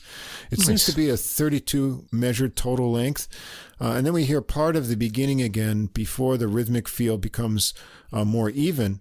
And Costa and Patitucci exchange short solo sections. Costa playing some very fleet and weightless high register figures with a nice touch. There's one more restart to the melody, and then they vamp on the syncopated rhythmic chords for Vicente to do some drum solo filling to the end. Track 6 is called Entao. Here Vicente gets it started with some brushes going on the skins, and Costa adds cute sparse figures that build to the entrance of Ann Bocato with breezy vocalizations on the melody, along with Costa. They float in and out with rhythmic transitions between them by the trio. There's a lot of variety, and you wonder what is coming next as it stays in tempo, but the rhythmic force varies. Costa works into a piano solo with lots of rhythmic variety, light, delicate phrases, and more percussive chords. Vicente has a lot of light cymbal textures dancing around. Patitucci has a bass solo with a real intense push in the phrases.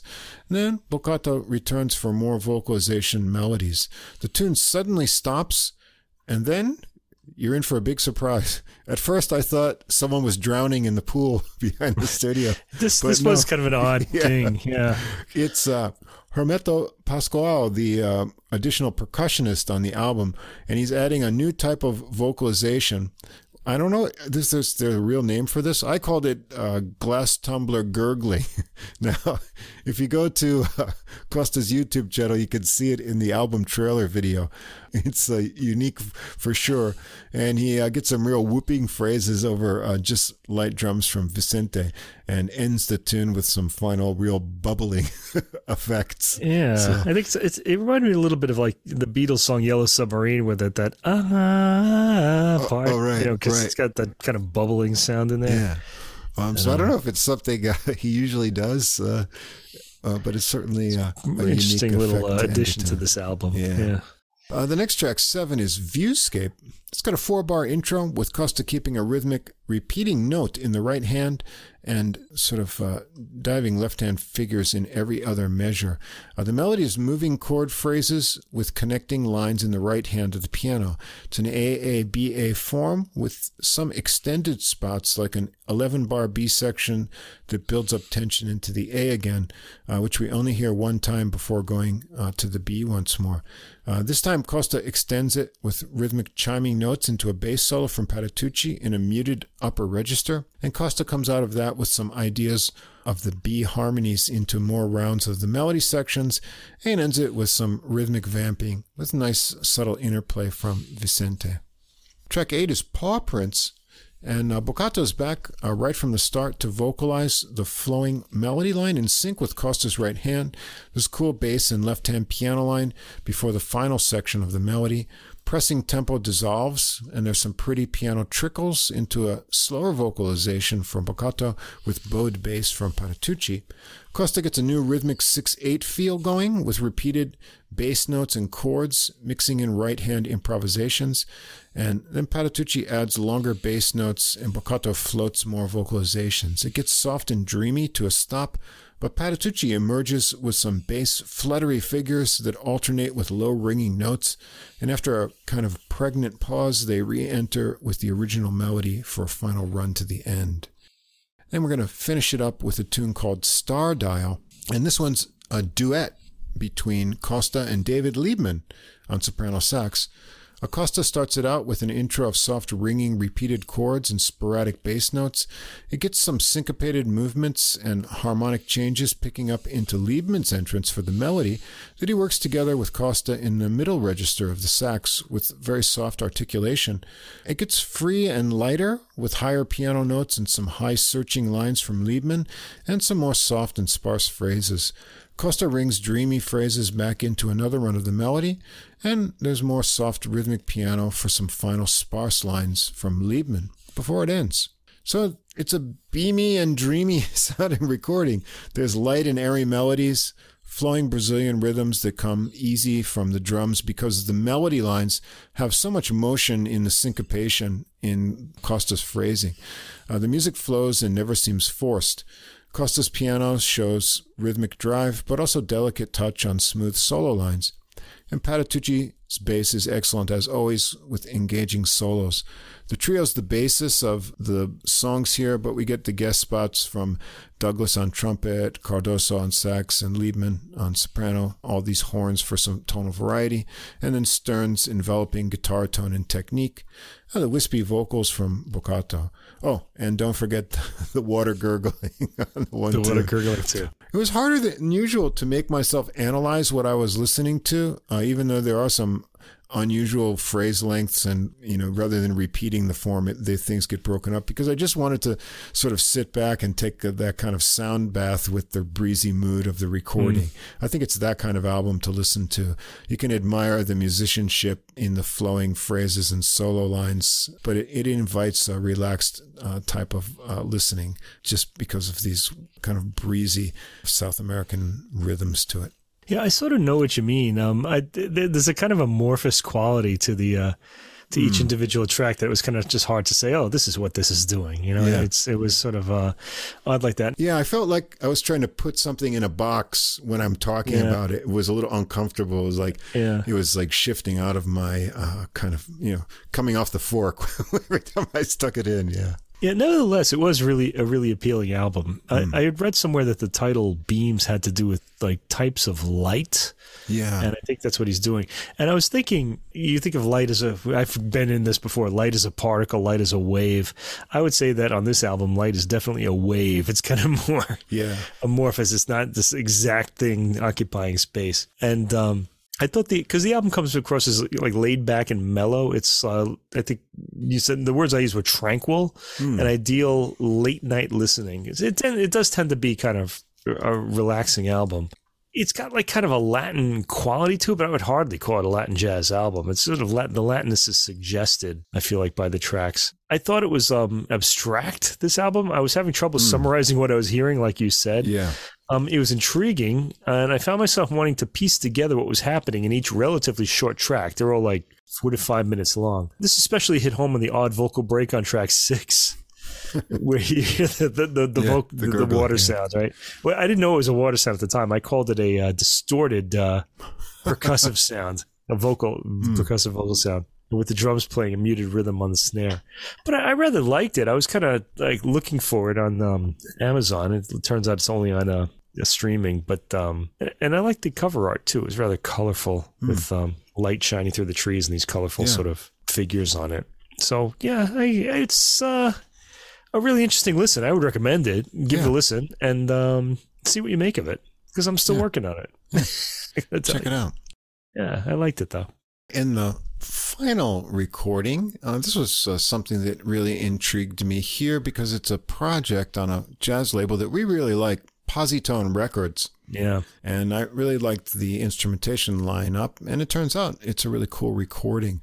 And this is by the group of Positone players going by the name Something Blue. And this is a new recording, Personal Preference, just came out on January 6th. And the horn lineup intrigued me with 2 saxes and trombone, and a lot of names that we know from the Positone label. This is a project of the Positone producer, Mark Free. And this is what he says. With the Something Blue series of releases, my goal is to present a series of focused and concise performances to create maximum enjoyment. For this 2023 release, I specifically focused on assembling a group of talented composers.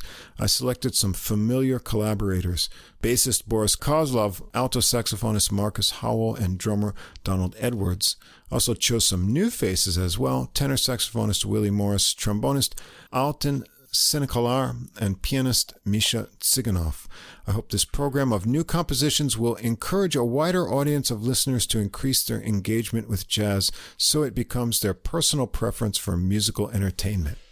So this is Free's idea to get these musicians together, and I think it's a really cool idea. A lot of these names we've heard a lot, especially Boris Kozlov, the busiest bassist that we know of. On our podcast, anyway. On our podcast, yeah.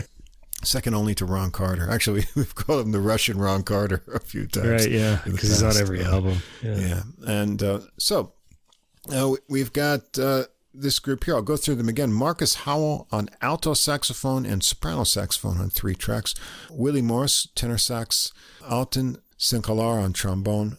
Misha Tsiganov, who we heard a recording from last year on the podcast, a Russian-born pianist, Boris Kozlov on bass, and Donald Edwards on drums. Mark Fries, the producer, and Nick O'Toole is the engineer. And we've got a program of mostly compositions by these musicians, starting off with the real burner that when I heard this, I knew I wanted to hear the rest of the album, because this one really zings. It's called The Path, and it's by Marcus Howell. So we get off to a smoking start on this tune. The horns pick up into a fast tempo, swinging super hard on a great horn arrangement of the minor melody. Howell's alto has a real searing tone. If you can think of, going all the way back to like Cannonball Adderley's kind of tone, when he had that real edge on it, it takes that kind of quality. And Morse's tenor and Senkalar's trombone have really cool moving lines under the lead alto sound. There's a 16-bar melody section that repeats, but the end section is different on the second time. And then there's a 4-bar transition into a different 16-bar segment with a pickup into a smoking alto solo from Howell, swinging hard with cutting-edge tone.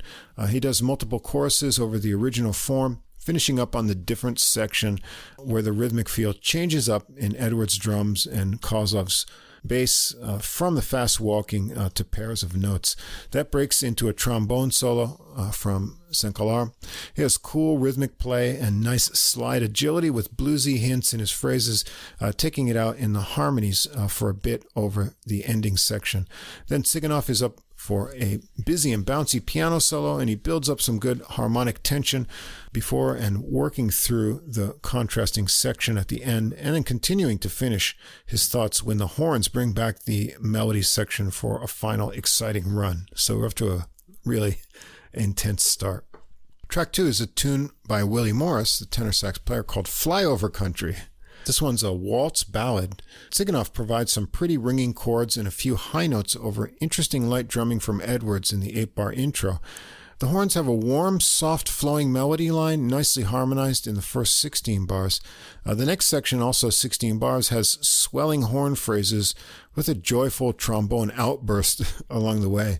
There's an 8-bar transition of bass and left-hand piano figures into another 16-bar melody section with a little more animation and horn line movement. Then Morris is up for a tenor sax solo.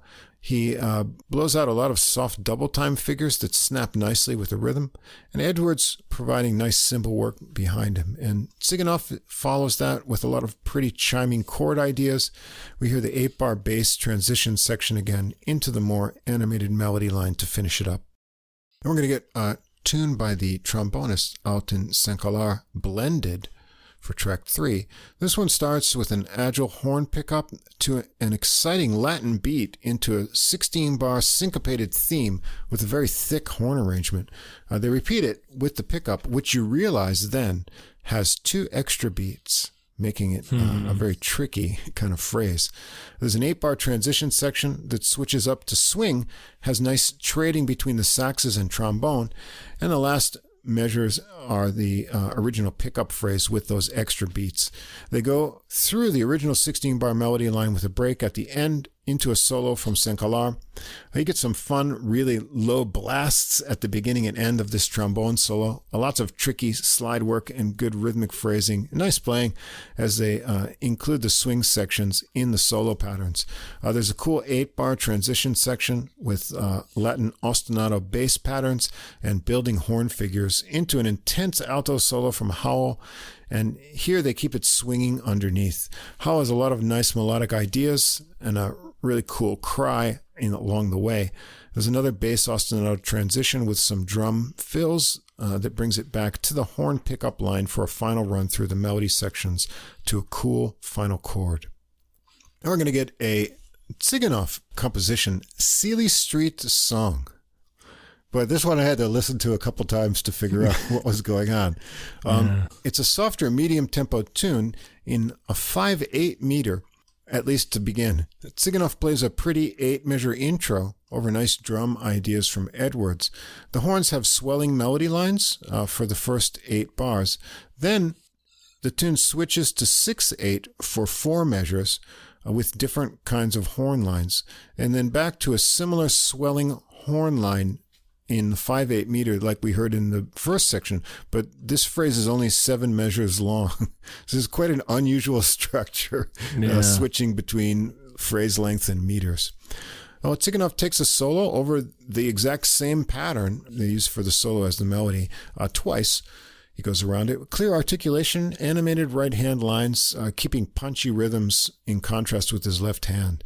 The horns return for the melody for a final run through repeating the final 4 measures, figures a few times, and then extending the 5/4 pattern for a few improvised thoughts from the horns. Yeah, no, I didn't actually try to count out the beats in this, but it did stand out because of all those odd changes. I could kind of tell. I sensed that there's something odd about it. Even if you don't try to figure it out, you'll be out of your swaying motion on the sofa or hammock or wherever you are. Track 5 is also a Tsiganov composition, Yasha.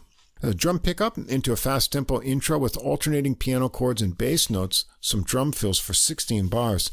There's a really swinging 16-bar horn theme over syncopated bass for the first half, and then walking bass that adds more forward motion for the second half of that section. They repeat it, and then go into a contrasting 16-bar Latin beat section. They go back to the original section, but it's shorter at only 14 measures, and the piano introduction from the beginning of the tune returns for 12 bars with the 4-bar break at the end. That's the start of the solo for Howl. Another construction to keep your ears on your toes from Tsiganov. Howl swings really hard on this solo, and then Senkalar takes over on the Latin section into a round of swing on the trombone. Morse follows on tenor for a couple rounds on the swing sections, and Tsiganov takes the Latin section into more swinging sections for his own solo. The horns get new composed and arranged lines into 8-bar exchanges of soloing by Edwards, who then gets some more extended time to play. They go around the melody sections once more with a few repeats of the final phrase and some drum fills to finish it off. Track 6, a composition by Willie Morris called Grit. An intro with ringing bass notes from Kozlov and chiming chords from Tsiganov. The horns get started on a fast swinging line, but on the 6th and 7th bar, there's a big change-up, and then suddenly a loping ostinato bass from Kozlov at a new tempo emerges. Only Howell hangs on with a soft alto tone and then continues into a solo over the groove, soloing freely and intensely. Kozlov and Edwards transform the hypnotic groove into a fast double-time swing, and Howell continues on with speedy lines. There's some transitioning horn lines into a return of the loping bass for Morris to start a tenor solo. He works up from repeated ideas to more agitated other thoughts on his lines. Kozlov hints at the encroaching double-time shift that's going to come, and then he gets into it, and Morris matches that with fast snaking lines blowing hard down on the lower register. The rhythm section interaction is very intense underneath here. It ends up with a final horn line into a surprising happy-sounding major chord after all the minor modal mayhem we've been through. It was a very fun vehicle for some intense sax soloing. Track 7 is a Kozlov original, Palanga, and it's got these little apostrophes in it. I don't know what that means. I thought Palanga is like a resort town in Lithuania, I think. I don't know if this is supposed to be that or not. Maybe we'll hear from them and they'll let us know. That nice. Often happens. Yeah. It starts with 3 long held notes in the horns with busy drum and piano ideas and bowed bass underneath that makes the intro. Then Edwards kind of whips up a beat on the drums into swinging horn melody lines.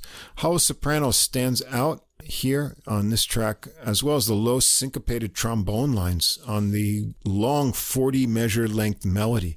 Morris is up first for a tenor solo, and Howell follows on soprano. There's a tricky syncopated horn line transition section with more cool low trombone lines, and then into a trombone solo from Senkalar, and the feel shifts to more Latin with snappy bass figures from Kozlov underneath. There's another short horn transition back into swinging for an energetic solo from Tsiganov, and the horns stay on for backing into a final melody run to end up the tune. Then we've got track 8, another Edwards tune. I don't know how to say this. It's like Nisi. Yeah. Spelled like Nisse. Nisse. Anyway, bass whole notes plot along under a more busy beat from Edwards, and the trombone then joins those bass notes. Suddenly, the saxes come in, and the trombone joins them for a swinging 12-bar melody over fast-walking bass. It ends with Kozlov soloing alone over Edwards' light drumming. Kozlov has all kinds of things going on with fast lines, intense rhythms. The horns join in on soft harmonized backing lines into an alto solo from Howell. He blows relaxed here, connecting lines of more spaced-out phrases. Tsiganov is next, starts out with more disjointed figures and oddly placed notes in the sort of rhythmic space that's there. Then he gets more of a groove in his lines, but breaks it up again. The horns come in for backing into a final run of the 12-bar melody. Track 9, another Cinq-Allard tune, Here to Stay. This one's got a Latin beat 12-bar intro with syncopated bass and piano chords and these 2-bar rising horn phrases. The first 8-bar section of the melody is swing, keeping that rising phrase idea from the intro. Then it goes to 8 measures of Latin and repeats the A-B pattern. The horn arrangement is really good, making the most of the 3 voices of the horns. Cinq-Allard comes out of that with a trombone solo, lots of jolly melodic riffs and fast slide work. He navigates the switch-ups from mostly swing to the Latin beat sections, and Morris follows on a tenor solo. Then there's a new horn solo, like soli melody, just over the drums that works back into another run through the melody. And Tsiganov gets a solo next with some exciting rhythmic and harmonic ideas, and the horns rejoin on the Latin B section of the melody and repeat it into a slowed down ending line with some final sliding from Cinq-Allard. Track 10 is another Tsiganov original, Waltz for Olena. It's a 16-bar intro of pushing and ascending chord patterns, and then 3 softer bars to transition into the melody, taken by Howell on soprano sax here for the first 16 bars. The other horns join in for backing lines and more arranged sections of melody. Howell gets a soprano solo after that, often staying in the warmer lower register and blowing gently. The Cinq-Allard follows with a very fluffy, toned trombone solo. And then Howell blows some more simple melody lines and the horns build up around him as Tsiganov adds some nice trickling piano phrases below. Kozlov has some very snappy bass lines at the ends of phrases underneath in this section. The horns continue to the end with a few final holds for Howell to add some final improvisations over. It's a gentle, flowing waltz tune. Track 11. This is not by one of the players here, but another pianist on Positone, David Ake, and it's called You May Have Already Won. Sounds like one of those commercials, right? Edwards gets a fun drum beat going into a 14-measure calypso melody from the horns, just over the bass and drums, that has 2 extra beats in the 8th bar. Every time I listened to it, it would throw me off. I had to figure out what it was. It's a weird phrase length with those extra beats. Tsiganov joins in lightly under the happy trombone solo of Cinq-Allard, and it's basically following over rhythm changes. I got rhythm, but with a calypso beat for the harmonic pattern. The rhythm stops for a bit for Morris to get started on a double time solo, and then the band joins him again at the new fast tempo. There's another complete pause, and Howell is up on alto, and he takes it back to the original tempo. And then Tsiganov follows that, and it goes back to the double time feel. And after that, Kozlov follows with a really fun bass solo of speedy and snappy licks. And finally, the horns return with another run through the melody, this time faster than we originally heard it. So kind of a fun mixture of elements here. And we're going to end up with an older song, not by any of these musicians, but by a well-known jazz bassist, Ben Tucker. And what better way to end a recording than with a funky minor blues in the old sort of post-bop or hard bop kind of tradition, Coming Home Baby. There's a 12-bar intro with Kozlov taking the first 4 bars to set the funky mood on bass. Then piano and drums join in, getting the groove going. The horns take the short, sassy phrased melody in unison and then split into harmony on the long notes in the 9th bar. They go around twice for good measure, and Morris is up first on tenor with some Joe Henderson-like sounding licks, cool clipped rhythmic phrases, and double-time lines. Howell's up next with tart bluesy phrases on alto. And Cinq-Allard follows, getting some tricky slide work after some cool bluesy phrases on trombone. Back to Howell for a chorus, another from St-Galar, and then the two continue on in trade fours, going around a time with some tricky articulated licks exchanged. Tsiganov gets some solo action too, starting out with relaxed ideas, working up to more speedy and extended lines. And they take it around the melody a couple more times with a final phrase repeats and a slowdown with some final flurries on trombone from St-Galar. So, 12 tracks. You got an hour's worth of music here from some well-known Positone players, highlighting their original compositions. Mark Freya has a really good thing going with this concept, I think. They've got a previous recording. I don't know if I mentioned it at the beginning, but a few different players, not all the same. 2019, it was called Maximum Enjoyment, also by Something Blue. So a little interlabel project for Positone going on here. Well, the tunes are varied, interesting, have some unusual structures and twists to sink your ears into. They're well arranged with these horn lines, making the best of the horn lineup. I especially enjoyed Howell's searing alto tone, taking charge of these melodies, and on the other end, the low bone tone of St-Galar filling out the sounds there. Most of all, the intense solos are excellent with a nice assortment of approaches and personalities. It was good to hear more from Tsiganov. He's a very unique and exciting pianist. And the always great Kozlov does some great work and locks it in with Edwards nicely. So let's hear more of this kind of project in the future from one of our favorite labels, Positone. Yeah, this album came as it was the only upbeat album we heard this week. We were kind of more like sort of down tempo or moody for most of the other albums this week, and this one was just lifting me out of that. It came as a ray of sunshine for me that I really needed after those other 5 albums, which I really enjoyed. But and now in this case, St-Galar, the trombone player, I enjoyed his playing the most. I actually singled him out, first of all because I guess the saxophones were great on this, and they were a great foil for him. But I really liked his phrasing and shaping of tones. He was very expressive in the way he kind of like played his tones. He kind of molded his kind of tone, and it just kind of drew me in on each note. I felt that he managed to get a lot of expression into his solos, as did the saxes, but they were lighter and a good foil. And they brought their solos to these breezy heights that just made me feel good. Right. The album got a bit wilder in the middle, especially on the track Grit, which really stood out for me. There's not much of a tune there. It's just a solo vehicle, really, yeah. And it's pretty wild soloing with some interesting ideas in it, too. I also enjoyed the very last tracks, High Spirits, Coming Home Baby. It just made me feel good. It was a good way to... And this album begins and ends really spectacularly with this really, really upbeat feel. Yeah. Good and the interaction between the sax and trombone and Coming Home Baby was fantastic too.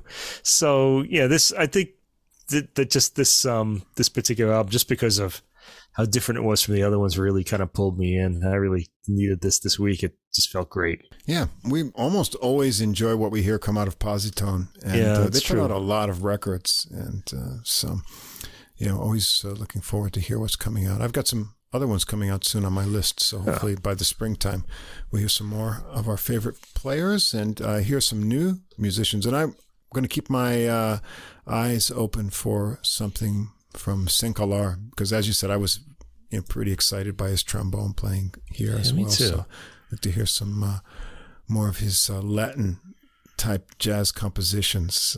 Those kind of unique. Yeah, by the way, this one's on a CD, too. I'm happy to see. Yeah.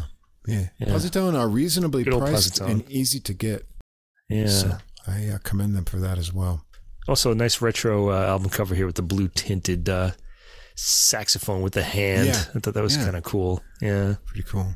Although I feel like it might slip through the cracks just because, rather than having anyone's name on it, it's just got this Something Blue.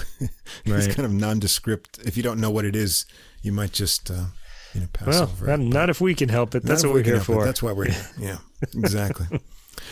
All right. Well, there you have it. That's episode 98 as we inch closer to 100. And, well, next week we've got our themes already set up. We're going to have some cello in the classical programming. Yeah. We're going to have some vibes in the jazz, and we already know for 100th episode, we're going to go with fanfares of trumpets. Yeah, lots of trumpets in that one. So, yeah, things are lining up. Looking forward to that. Before we finish everything up here, thanks as always to Fast Signs of Staten Island for our glowing neon logo. And as I mentioned at the beginning, be sure to check out those other music podcasts. The trailers promotion will follow when we sign off here. So do hang on and listen. If they sound interesting, follow those links at the bottom of the podcast. And, well, for next week's Cello and Vibes, if you want to know what those recordings are, shortly after this episode gets published, I'll have the playlist up on Deezer and also a link to it on our Facebook page. So if you want to get started listening and find out what those recordings are, you can do that after you listen to this podcast. Any other final thoughts there, Mike? I'm just ready for next week, ready to get into the all right. Cello and Vibes. Vibing with the cello. Vibing with the cello. Cello Vibes. Maybe we can call it Cello Vibes. Yeah, we could do that. That'd be good. Yeah. Well, we'll look forward to that, and then some celebrating for our 2-year anniversary 100th episode coming up in a couple weeks. We're going to share our happiness with lots of good new recordings with you all. So please stick around for lots of good things coming up, and we'll see you again next week for episode 99. Gerald Albright, Maria Schneider, Charlie Hunter, Duke Robillard, Sean Jones, Walter Beasley, Steve Swallow. Something Came from Baltimore is a jazz, blues, and R&B podcast and radio show, and it's not really about Baltimore. Subscribe to the podcast and listen to your favorite artist or future favorite artist. That's Something Came from Baltimore. And be a part of that Be More music scene. Joe Lovano, Jeff Coffin, Paula Cole, Danuzo Makatani, Ann Passio, Ches Smith, Thumbscroll, mostly. Hi, jazz fans. This is the founder and host of Neon Jazz, Joe Domino. It's both a weekly radio show and interviews with musicians from all over the world, like the Netherlands, New York City, and back to Kansas City, the home of Neon Jazz, covering the rich history and modern world of jazz in a fresh way, featuring interviews with the likes of Arturo Sandoval, Sonny Rollins, Maria Schneider, and countless others. Find our weekly show on Mixcloud. Subscribe to the interviews via iTunes and YouTube. We are Neon Jazz. Same difference. 2 jazz fans, 1 jazz standard. A review of a single jazz standard through music, history, and stories. And this is AJ. And this is Johnny. If you are a jazz fan and you like jazz standards, bebop, show tunes, ballads, you name it. Yeah, we've got them here. We drop a new show on you every other week, and we take a standard and we listen to a few different versions of it. Same difference. Come join the fun. Looking forward to seeing you.